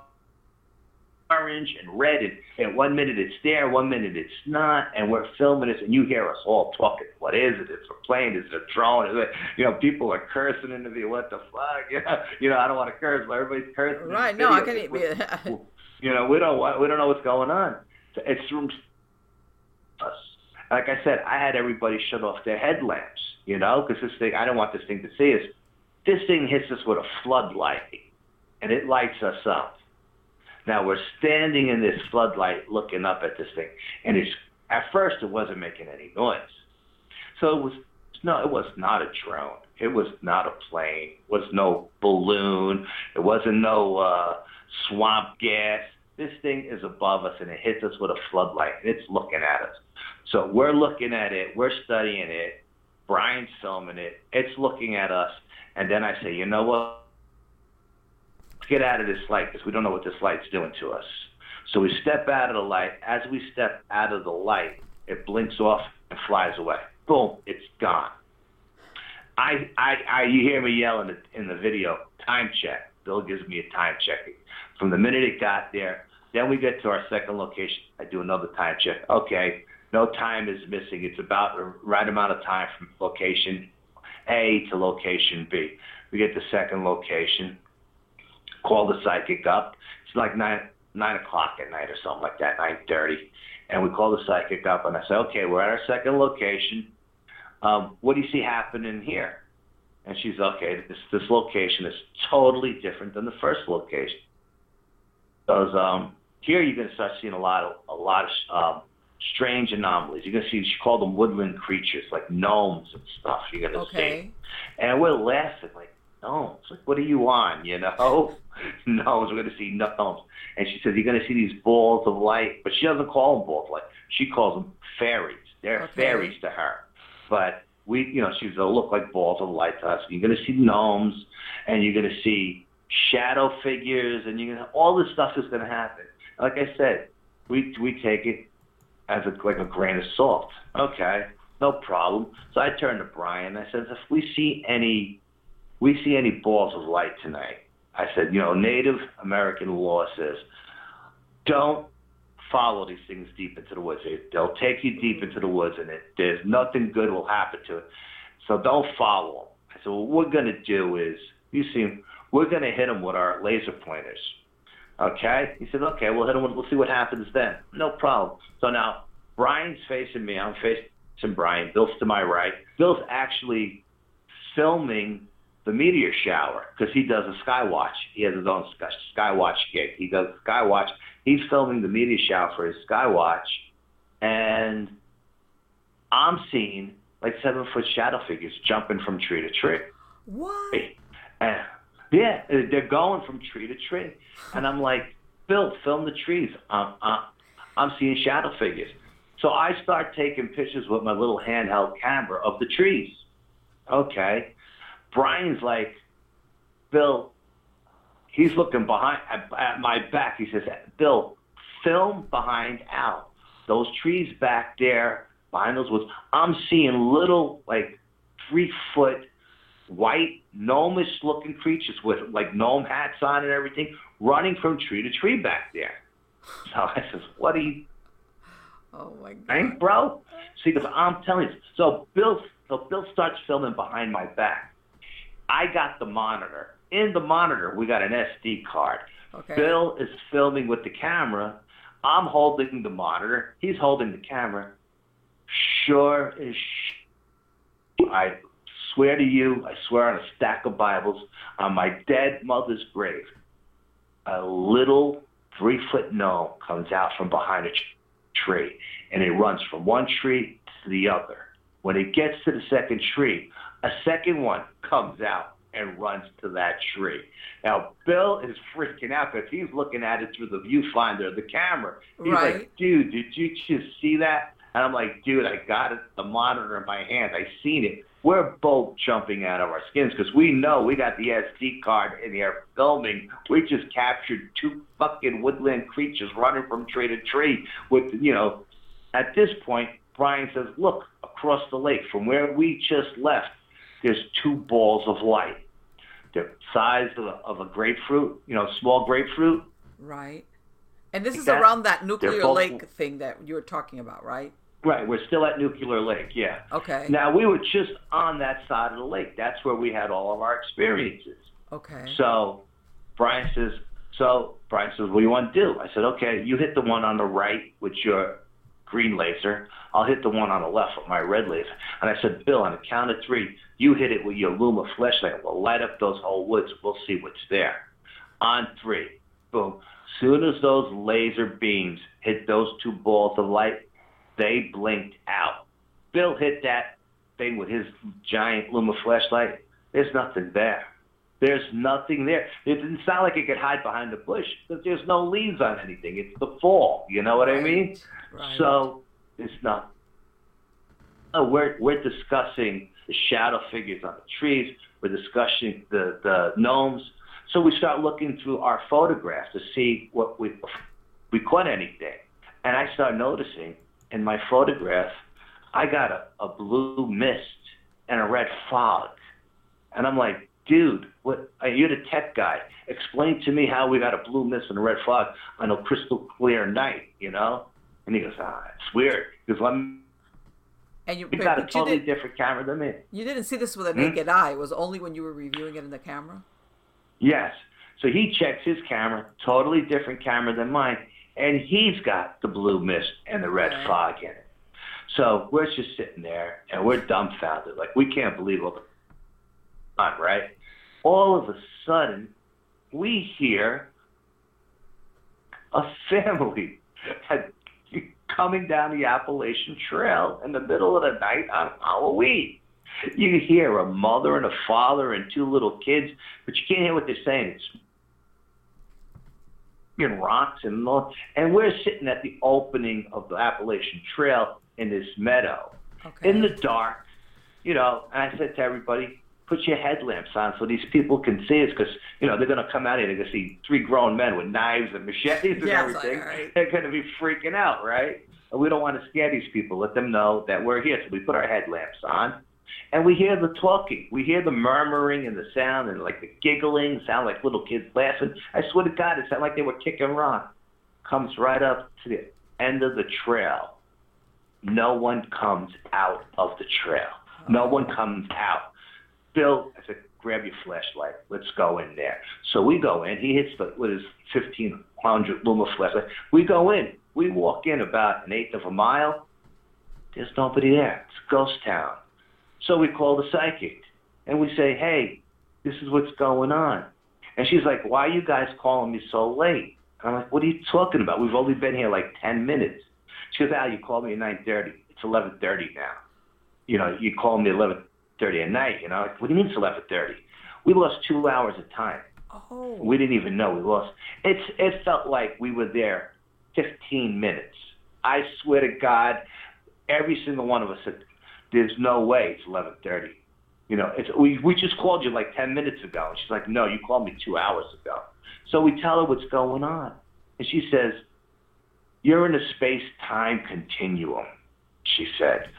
And the family you heard coming down the trail, they won't be there till tomorrow morning sometime. Wow. She goes, so we're freaking out. I We bet. can't believe what's going on, right? And we tell her what's going on. And basically everything that she told us that we were going to see, we say, so now we go to our 3rd location, which is like almost like a campsite on the west side of the trail. Again, where the Appalachian Trail comes right out to this campsite, where it's not an official campsite. You're not allowed to camp there, but people do anyway. And everybody who camps there has Sasquatch experience. Okay. So we go there, you know, and we're sitting there, and all of a sudden, I get it in my head, like, oh, tonight's the night we got to change the clocks back. So it's 11:45, and I wanted to be there for 12 o'clock. Because that's when everybody has their experiences at this spot. You know, if you go on the website and you read the sightings are always around 12 o'clock at this site off the Appalachian Trail. Okay. So I said, you know what, man? It's 10 to 12. Tonight you change the clocks back. So we got to change the clocks. So that means we're going to have to sit here for like another hour. We've been in these woods for like 8 hours at this point. We are physically and mentally drained. The energy of this location is just off the charts. Okay. So everybody says, with this site, we'll come back here another time. Let's get the hell out of here. So as we're walking down the mining road, because the game plan was after the investigation was over, we were going to go to the diner, grab a bite to eat, have a cup of coffee, and talk about the investigation. Right. All right. Looking out, we're discussing what a shitty night it was. We didn't have anything happen to us. Like, we're not recalling all the stuff that we just went through, you know? And it was weird. That whole night we were in those woods, we didn't hear anything. We didn't see any sign of animal life or nothing. The closer we got to civilization, towards the end of the mining road that led out to the main road where the cars were parked, we started hearing crickets, we started seeing deer, we started all kinds of animal life, but it was all away from the woods. It was towards the road. So we get to the cars, everybody's burnt out, everybody goes home, everybody heads off in different directions. We don't even say goodbye. We just get to the car and goes home. Boom. Nobody goes to the diner. The next day, Brian calls me up. Brian lives in the Bronx.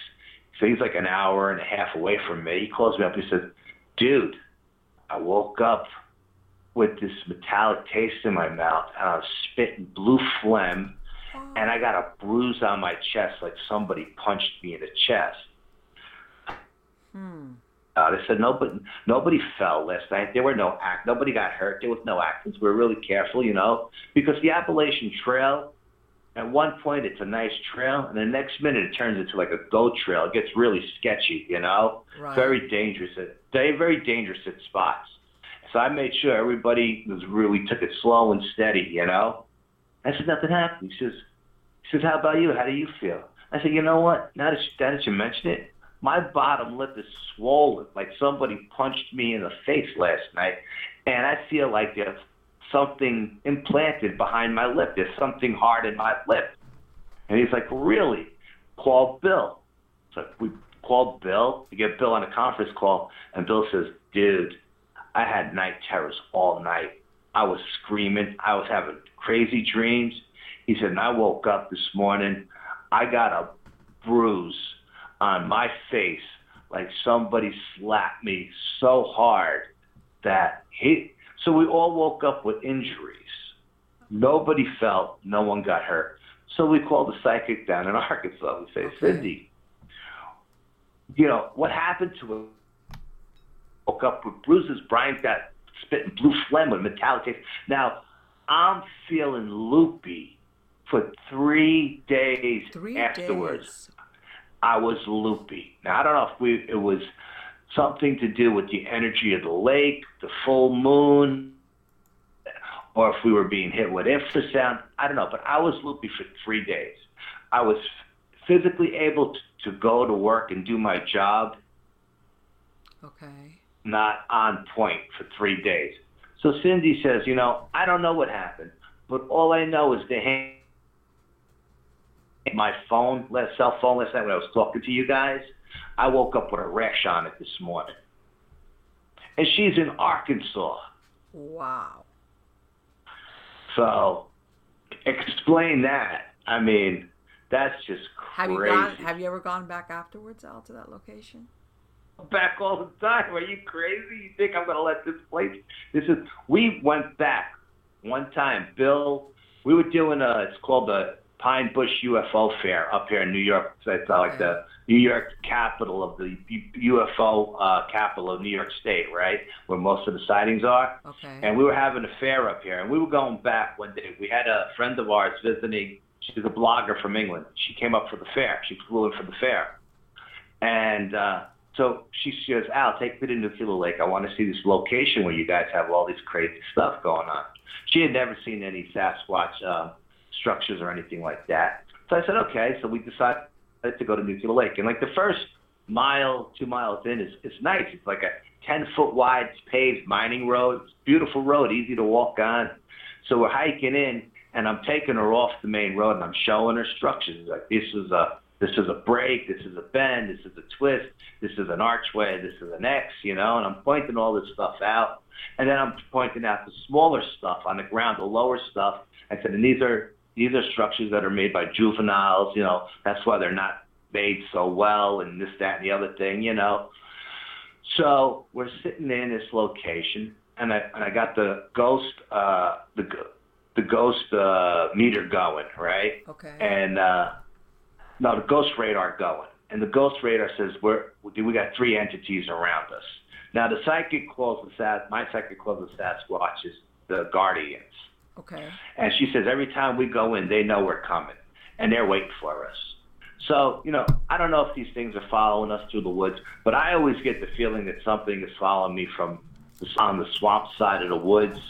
But the ghost radar is always telling me there's something on the west side of where the ridges are, the mountain ridges. So anyway, we're sitting in this location. Bill's filming, and again, we got this up on the site. He puts his camera down, but it's still filming, and I'm explaining to the woman from Heidi from England about the Karens. And I'm telling her, yeah, it looked like the Blair Witch Project. And you hear me film. Bill's got his camera on the log. He's talking about mosquitoes eating us alive, and he's getting the mosquito spray out. Don't you think we got over that video and we captured a Class A EVP? Really? Said a woman's voice calling Bill's name. Not once, but twice. You hear her say,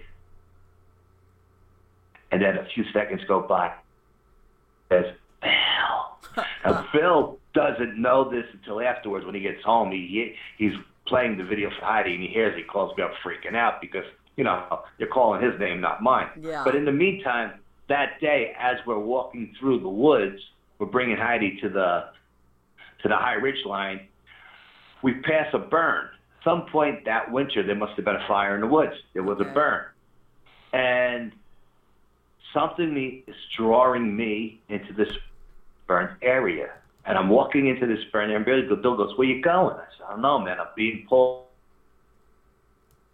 So I'm walking through, because now you got to remember, the brambles and the bushes and the prickle bushes are so thick that before that burn was there, we couldn't get 1 foot into this area. Okay. Now I can get in 100 yards. Okay. And I'm being pulled. So I'm being pulled. I notice, like, on top of this ridge, it looks like a cairn. So I say, hey, Bill, zoom in on that ridge, on that cairn up there with your camera. Let's get a better look at it. So Bill zooms in on it, and it's not a cairn at all. It's a megalithic stone with hundreds of stones on top of it. Bill is like, how are we going to get up there? I go, follow me. And I charge up this ridge like a madman. Get to the top of the ridge, and it opens up to a flat plateau. And in this flat plateau are megalithic stones set up in a circle, like a 100-yard radius circle. And each stone has hundreds of little stones on top of it. So Bill's filming, I'm taking pictures, and I like, oh, now we really start examining. Is there bends and breaks and twists and arches and X's, but there's trees pulled down and wedged under other pulled down. I mean, and there's trees that are being, the little trees that are being pinched underneath the big one. Okay. The big one is a dead fall that grabbed it and pulled it down, because the little one is 15 feet to the right of it. There's no way this thing could fall to the north and take this tree down to the east. You know what I mean? Mm-hmm. So we start filming this place. We start examining. We're taking hundreds of photographs, and I said, Cindy, we just found this location. She goes, where are you? I said, we're on a high plateau. She goes, Al, you're at a sacred site. I go, what do you mean? She goes, this is a sacred site. She goes, this site has been used as a sacred location for thousands of years. For the Native Americans used it as a sacred site. She said there was white men there in robes who built it. Wow. Thousands of years before the Native. Now I'm thinking that ridge, this mountain that we're on, this plateau, may have something to do with the location where they used to mine their uranium. Okay. And maybe everybody thinks this is a sacred site because the UFOs are coming. The uranium is in the mountain. You know what I mean? Exactly. Because there've been tons of UFO reports siphoning water out of the lake. There have been reports of little red orbs flying out of the lake and then flying back in. So I'm saying, she called him the Guardian, used it as a sacred site. And she goes, whatever you do, do not do anything to disrespect this site. This is a sacred site. Right. Keep it as pristine as you can. So I said, okay, no problem. Now, the whole time we're there, I'm getting the feeling, lying to my west, I'm getting the feeling that beyond that ridge is the home range of the Sasquatches. Okay. But I'm not going up on that ridge, and I'm not going into their range. I'm respecting their space, and I'm telling them this. With MailChimp, you get a whole lot more than a URL. You get an all-in-one marketing platform to help drive sales.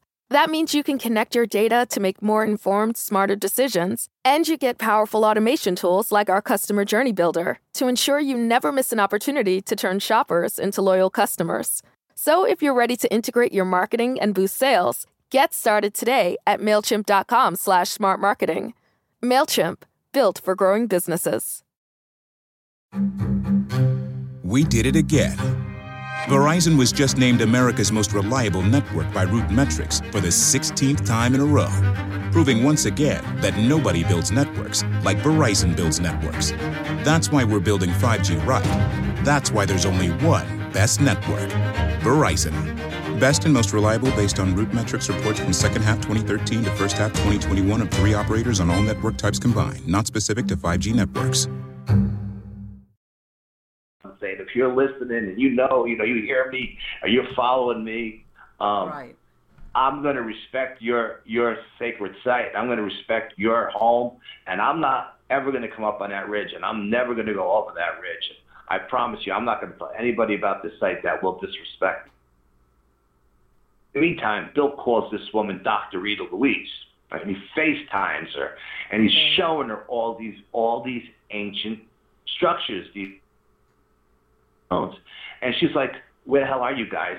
In England or Ireland? And we're like, no, we're in New York. And she goes, you found a megalithic site in New York State? And I'm like, at Nuclear Lake. This is our hotspot location. And she goes, oh my God, the site is amazing. And Bill walked her around the whole site with FaceTime. She's seen the whole thing. She was blown away, She just couldn't believe it, what we found. Like I said, we would have never found that location if that wasn't burnt out. Because I was about to say, because otherwise you just couldn't get there, right? No, I can't tell you how many times we walked right past that burnout. We must have walked past it 100 times, and I never felt like I was being drawn there. I never felt, but because it was all burnt out and it was open and I could get into it, I said, maybe I'm being drawn in. And then when I got to the edge where the ridge actually started to go up, the mountain, and I was like, okay, I'm being drawn here. I got to go, And that's how we found our sacred. I get feelings, you know what I mean? I get gut feelings, and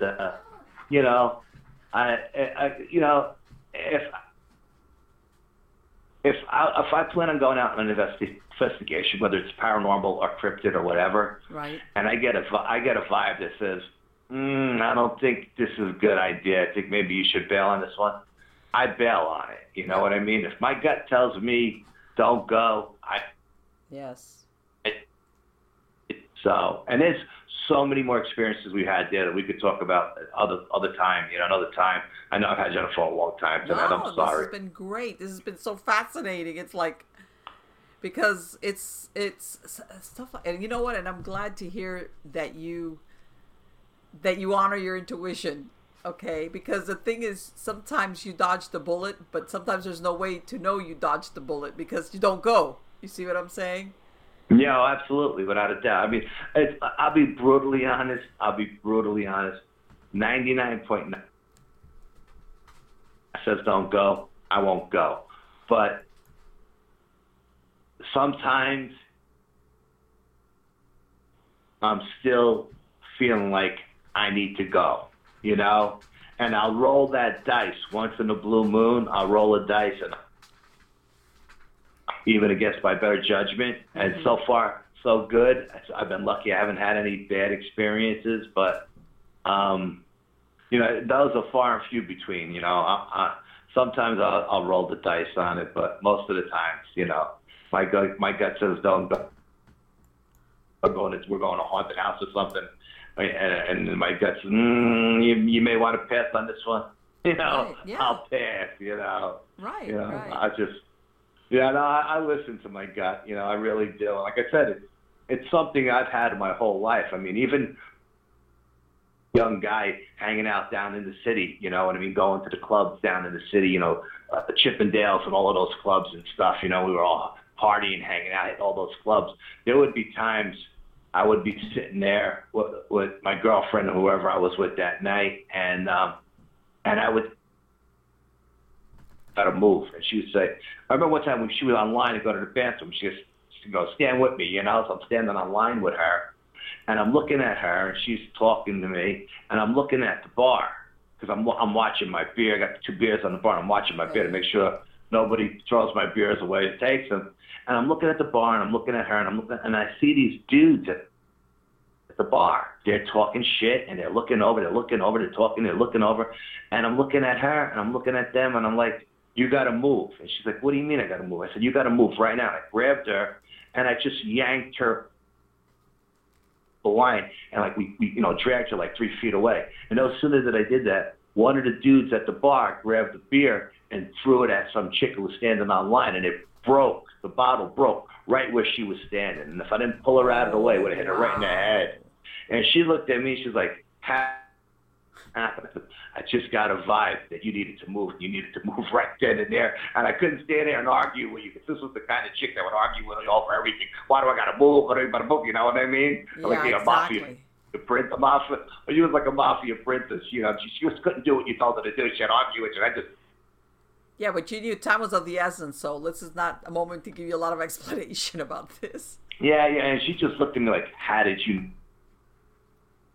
I don't know, man. I just got a vibe, you know? And that happened to us all the time. We were in clubs, you know, go clubbing and stuff, and we would be in a club, and we'd be dancing. And I would say, okay, we got to go. She's like, what do you mean we got to go? We got to go right now. We got to go right now. And as we're walking out the door, a big melee would start in the middle of the floor. Maybe 2 different gangs would walk in, you know, one from each side of the room, and they would meet in the middle of the dance floor, and everybody would just start fighting and stuff, you know. Right, and if you're the innocent bystander, it doesn't matter really. You're gonna get it. Yeah, I've been in clubs where I had to fight my way out. You know what I mean? So I don't want to. If I got a vibe and you know, we got to go right now, then we got to go, you know. So it served you in good stead all this time that you listen to that little voice or that feeling that you get. It's like, yeah. There's a lot of people, they dismiss it, and I'm gonna say it, especially men, that they're like, oh, you know, like my imagination. You know, they don't want to like really buy into it because it's, let's face it, it's a feeling. You know, it's this thing that's telling you leave now or move over there. But it's funny because it starts in my gut. Like I'll get this vibe and it works its way up, you know, like towards my chest, my heart, and I'll say, okay, something's wrong, and then if I kind of drag it out and I don't leave right then and there, I'll hear a voice in my head that says, now, you got to go like right now. You know what I mean? Like I'll hear a voice in my head, like in the back of my head screaming, you got to go right now. Right now you got to go. Don't, you know, there's no time to think about it. Not one more second. Got to react right now, you know. And if I hear that voice in the back of my head screaming at me, then I got to start running, you know. Yeah. Because I know something's going down any second, you know. Yeah, I'm telling you, sometimes collateral damage in those situations, people have nothing to do with it. It's like wrong, you know, wrong place, wrong time. Well, you remove yourself out of the wrong place, wrong time. Absolutely. Without a doubt. Yeah. I mean, like I said, you know, I can't tell you how many times we were in clubs, you know, and we'd say, okay, we got to go now. And then, you know, people be like, why do we got to go, man? We're having a good, it's like, It's like, don't leave right now. We're going to be in the middle of this. You know what I mean? And we would leave, and then the next day we would hear, through the local rumor mill. Oh, did you hear what happened at the Fun House last night? There was some shot it up or something. You know what I mean? So yes, yeah, I'm telling you. Oh, but I'm glad to hear that. You're like, in other words, it's like you follow. It's like, okay, I might not understand how this works, but I know enough that I'm going to do what it tells me to do. Oh yeah. Like I said, I don't claim to be a psychic by any stretch of the imagination. Believe me, I'm not. You know what I mean? And I would never say that I was. But gut feelings, vibes, all the time. I'll tell you, next time we talk, I'll tell you about what dragged me into the swamp one day.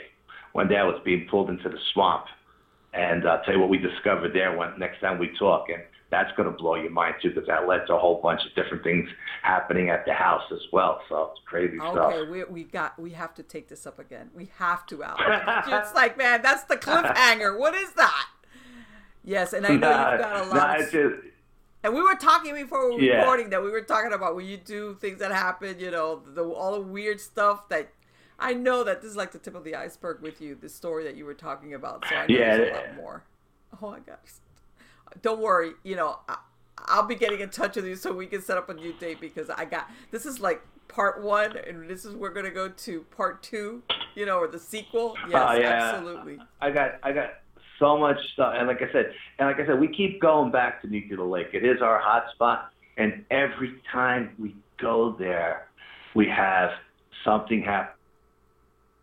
Always something different. I mean, it's always Sasquatch related, mostly, except for like a Dogman thing we had there. Right. But I mean, every time we go to the sacred, go there for Sasquatch. You know what I mean? That's what we're going there to see, to make contact with and stuff. And we'd always have success all the time. And I'm not bragging by any stretch of the imagination, and I don't know if it's every time we go out, call the psychic and say, okay, what are we going to experience? Okay, you're going to experience this, that, and the other. She said, it's everything from me. This, that, and the other. So we write it down. Okay, again, we take it with a grain of doesn't matter that she's been right every single time for the last 5 years. Because we're from New York, we don't believe in psychics. You know what I mean? We take it with a grain of salt. We don't go there expecting to find this, that, or the other thing. We go there and we just let it roll. Let's see what happens. Which is the best way to look at it. Every time we go there, we have so much. Everything we do, we always capture something. We always capture some kind of evidence, and there's always a point in the night where what she says is going to happen. Every single time she's spot on, but we never go there expecting it. It's Let me ask you something, Al. Has she ever told you not to go? Have you ever said, "Hey, we're planning to go"? Has she ever said, "Don't go"? Like this, don't go this one time. You got time for a quick story? Yes. Okay. We have a monthly meeting. We have an evidence review meeting where we review our evidence, and we like to look at, ever since these people found, this guy in California, not only did he find this store evidence in one of our photos, he found a picture of a Sasquatch that we didn't even know we had. Okay? So now that he's done this, we review the old stuff just to see what we missed. Okay. So we're sitting in a meeting and we're throwing stuff around. Where do you want to go? The insane asylum. We got this insane asylum. We could go to here. We got this haunted mansion. We could go to there. And one of the guys says to me, he says, "Hey," at the time he was like my research guy. He used to research everything. He says, his name was Alan. He says, "Hey Al, I've been reading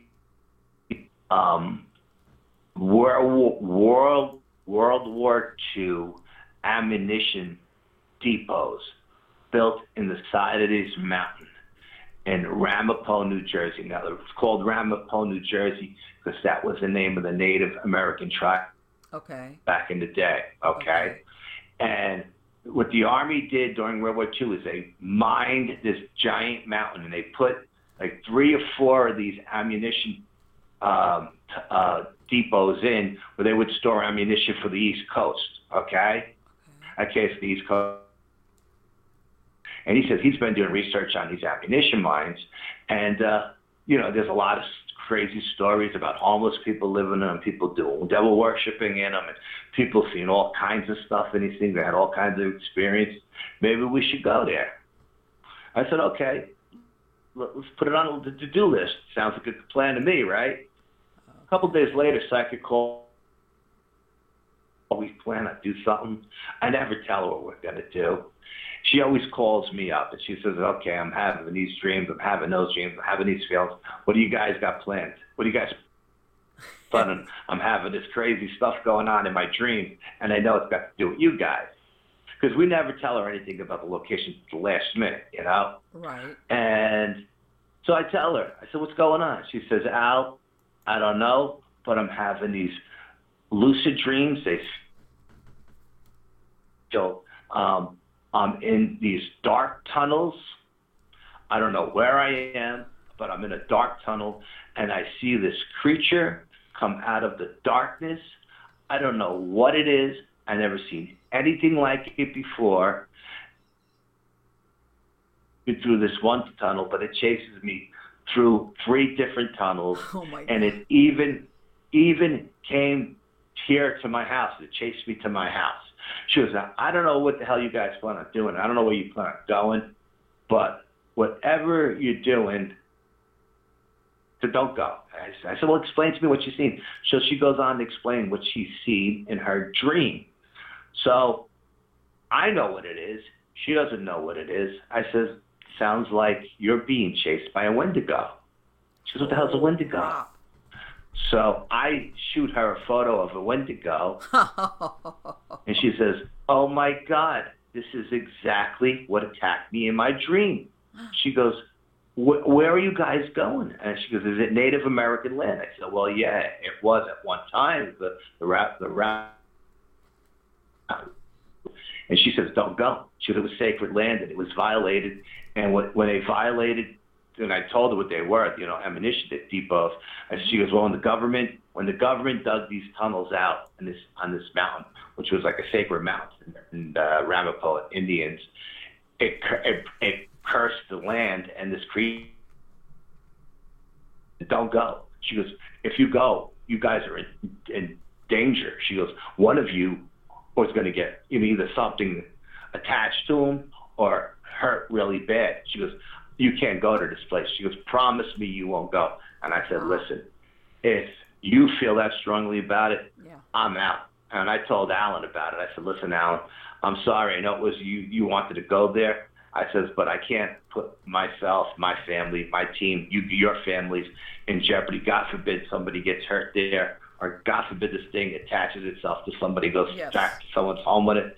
I was like, we can't go, and he was disappointed, but he respected my decision because, he had small children too, you know what I mean? And nobody wanted to face off with a Native American, demon, you know what I mean? So it's like, okay.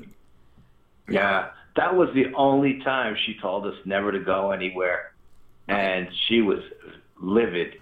She said it took her a long time to get that thing out of her dreams. You know what I mean?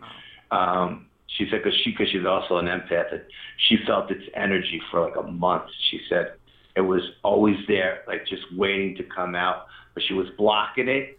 She blocked it enough where it wouldn't actually attack her in her dreams, but she could feel its energy just beyond that block behind her, the wall she put up, Right. But, it dissipated over time, and, exactly. we never went there, so, she never had experience in it. Right, that was the first and only time she told us never to go somewhere, and we didn't. Good, because it's funny, because every now and then somebody will You know what, man? We've never hit those ammunition depots. We should see if what Cindy says about it now. Maybe the energy has changed. You know, I was like, you know what? We're gonna let that go because she had nightmares for a month, and I'm not gonna put that on her again. You know. Right, and chances are that whatever was there is still there, especially if it's tied to the Or it land is. for whatever reason. And if people have done devil worshiping there as well, you know, I mean, if it wasn't there when the military built the thing, you know, by degrading the land, you know, the Yes. sacred Native American land, it's bad enough. But then you got kids going in there practicing, you know, Santariga or, you know, just devil worship. You know what I mean? You know, They've amped it I'm up. out. Yeah, I'm out. I don't need that on my head. Something. You know what? Based on what she described, I wouldn't go there. No, and we never have.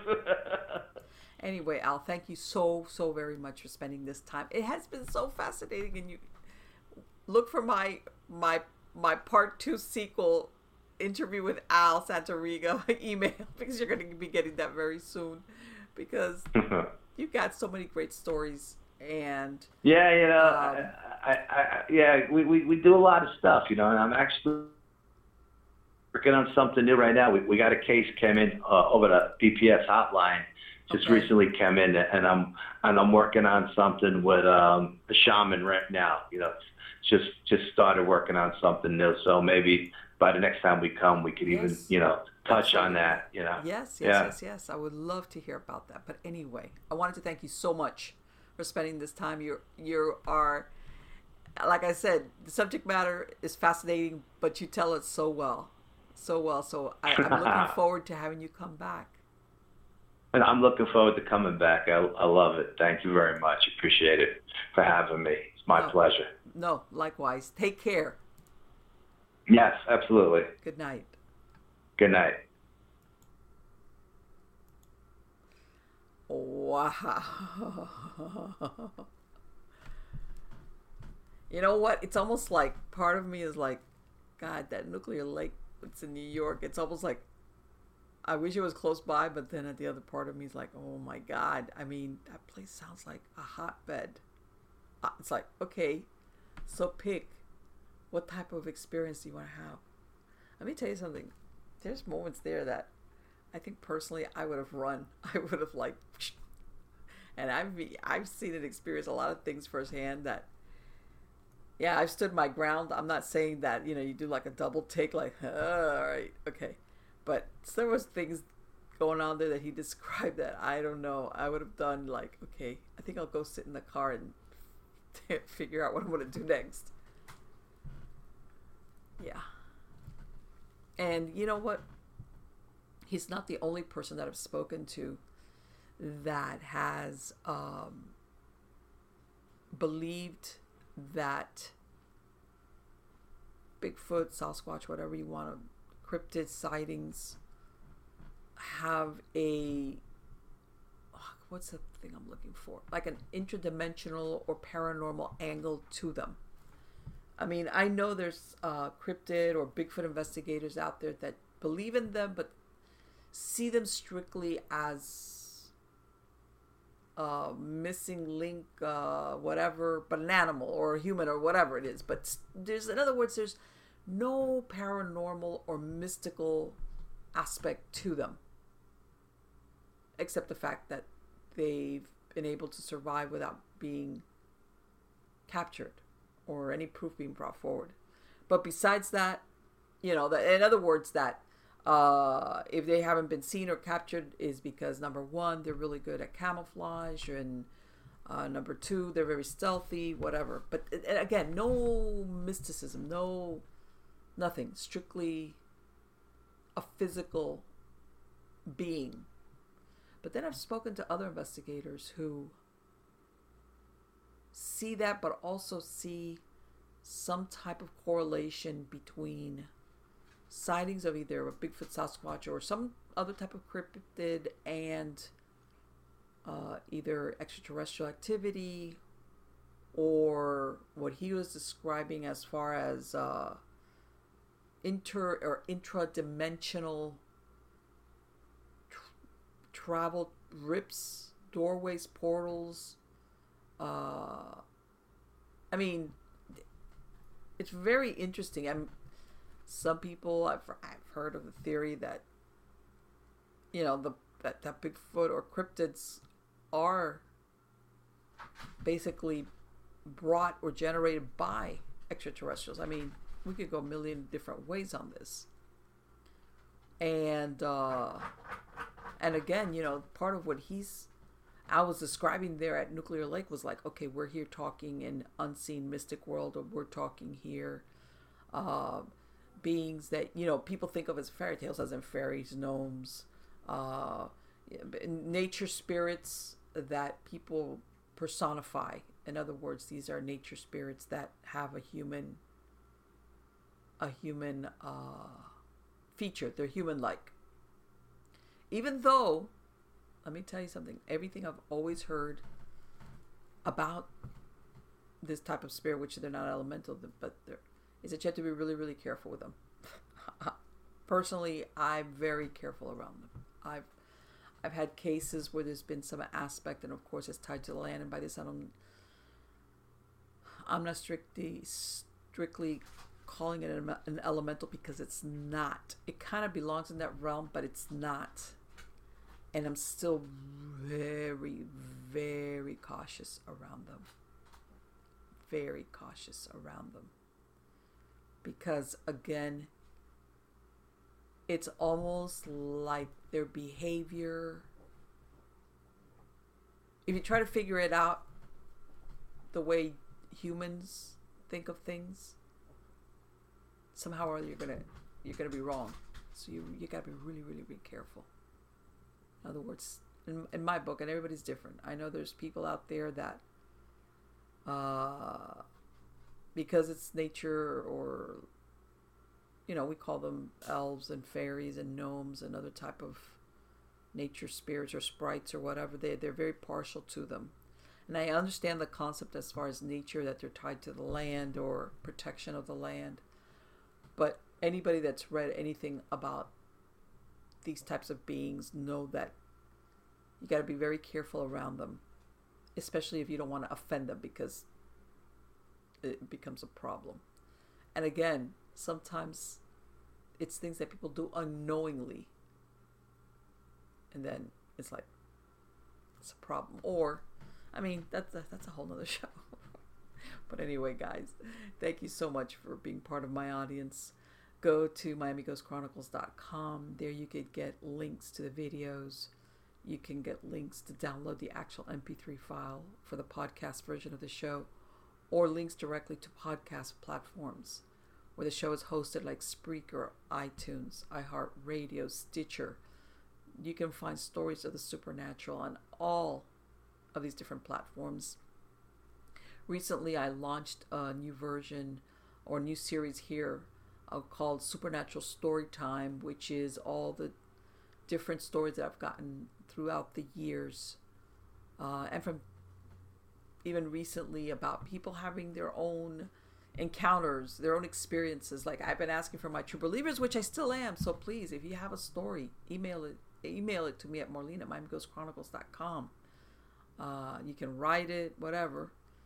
And this was the best way of like I said, some of the stories are really short, because sometimes people just have these experiences. Let's say, for example, they lived in a house maybe a couple of years or months, sometimes it's months, or this is just like something that happened to them at a certain period of time, and they'll retell the story. So some of the stories are shorter, and again, sometimes there is no explanation as to the root or the cause, no resolution, because some people, either they move away or it stops. I mean, there's a lot.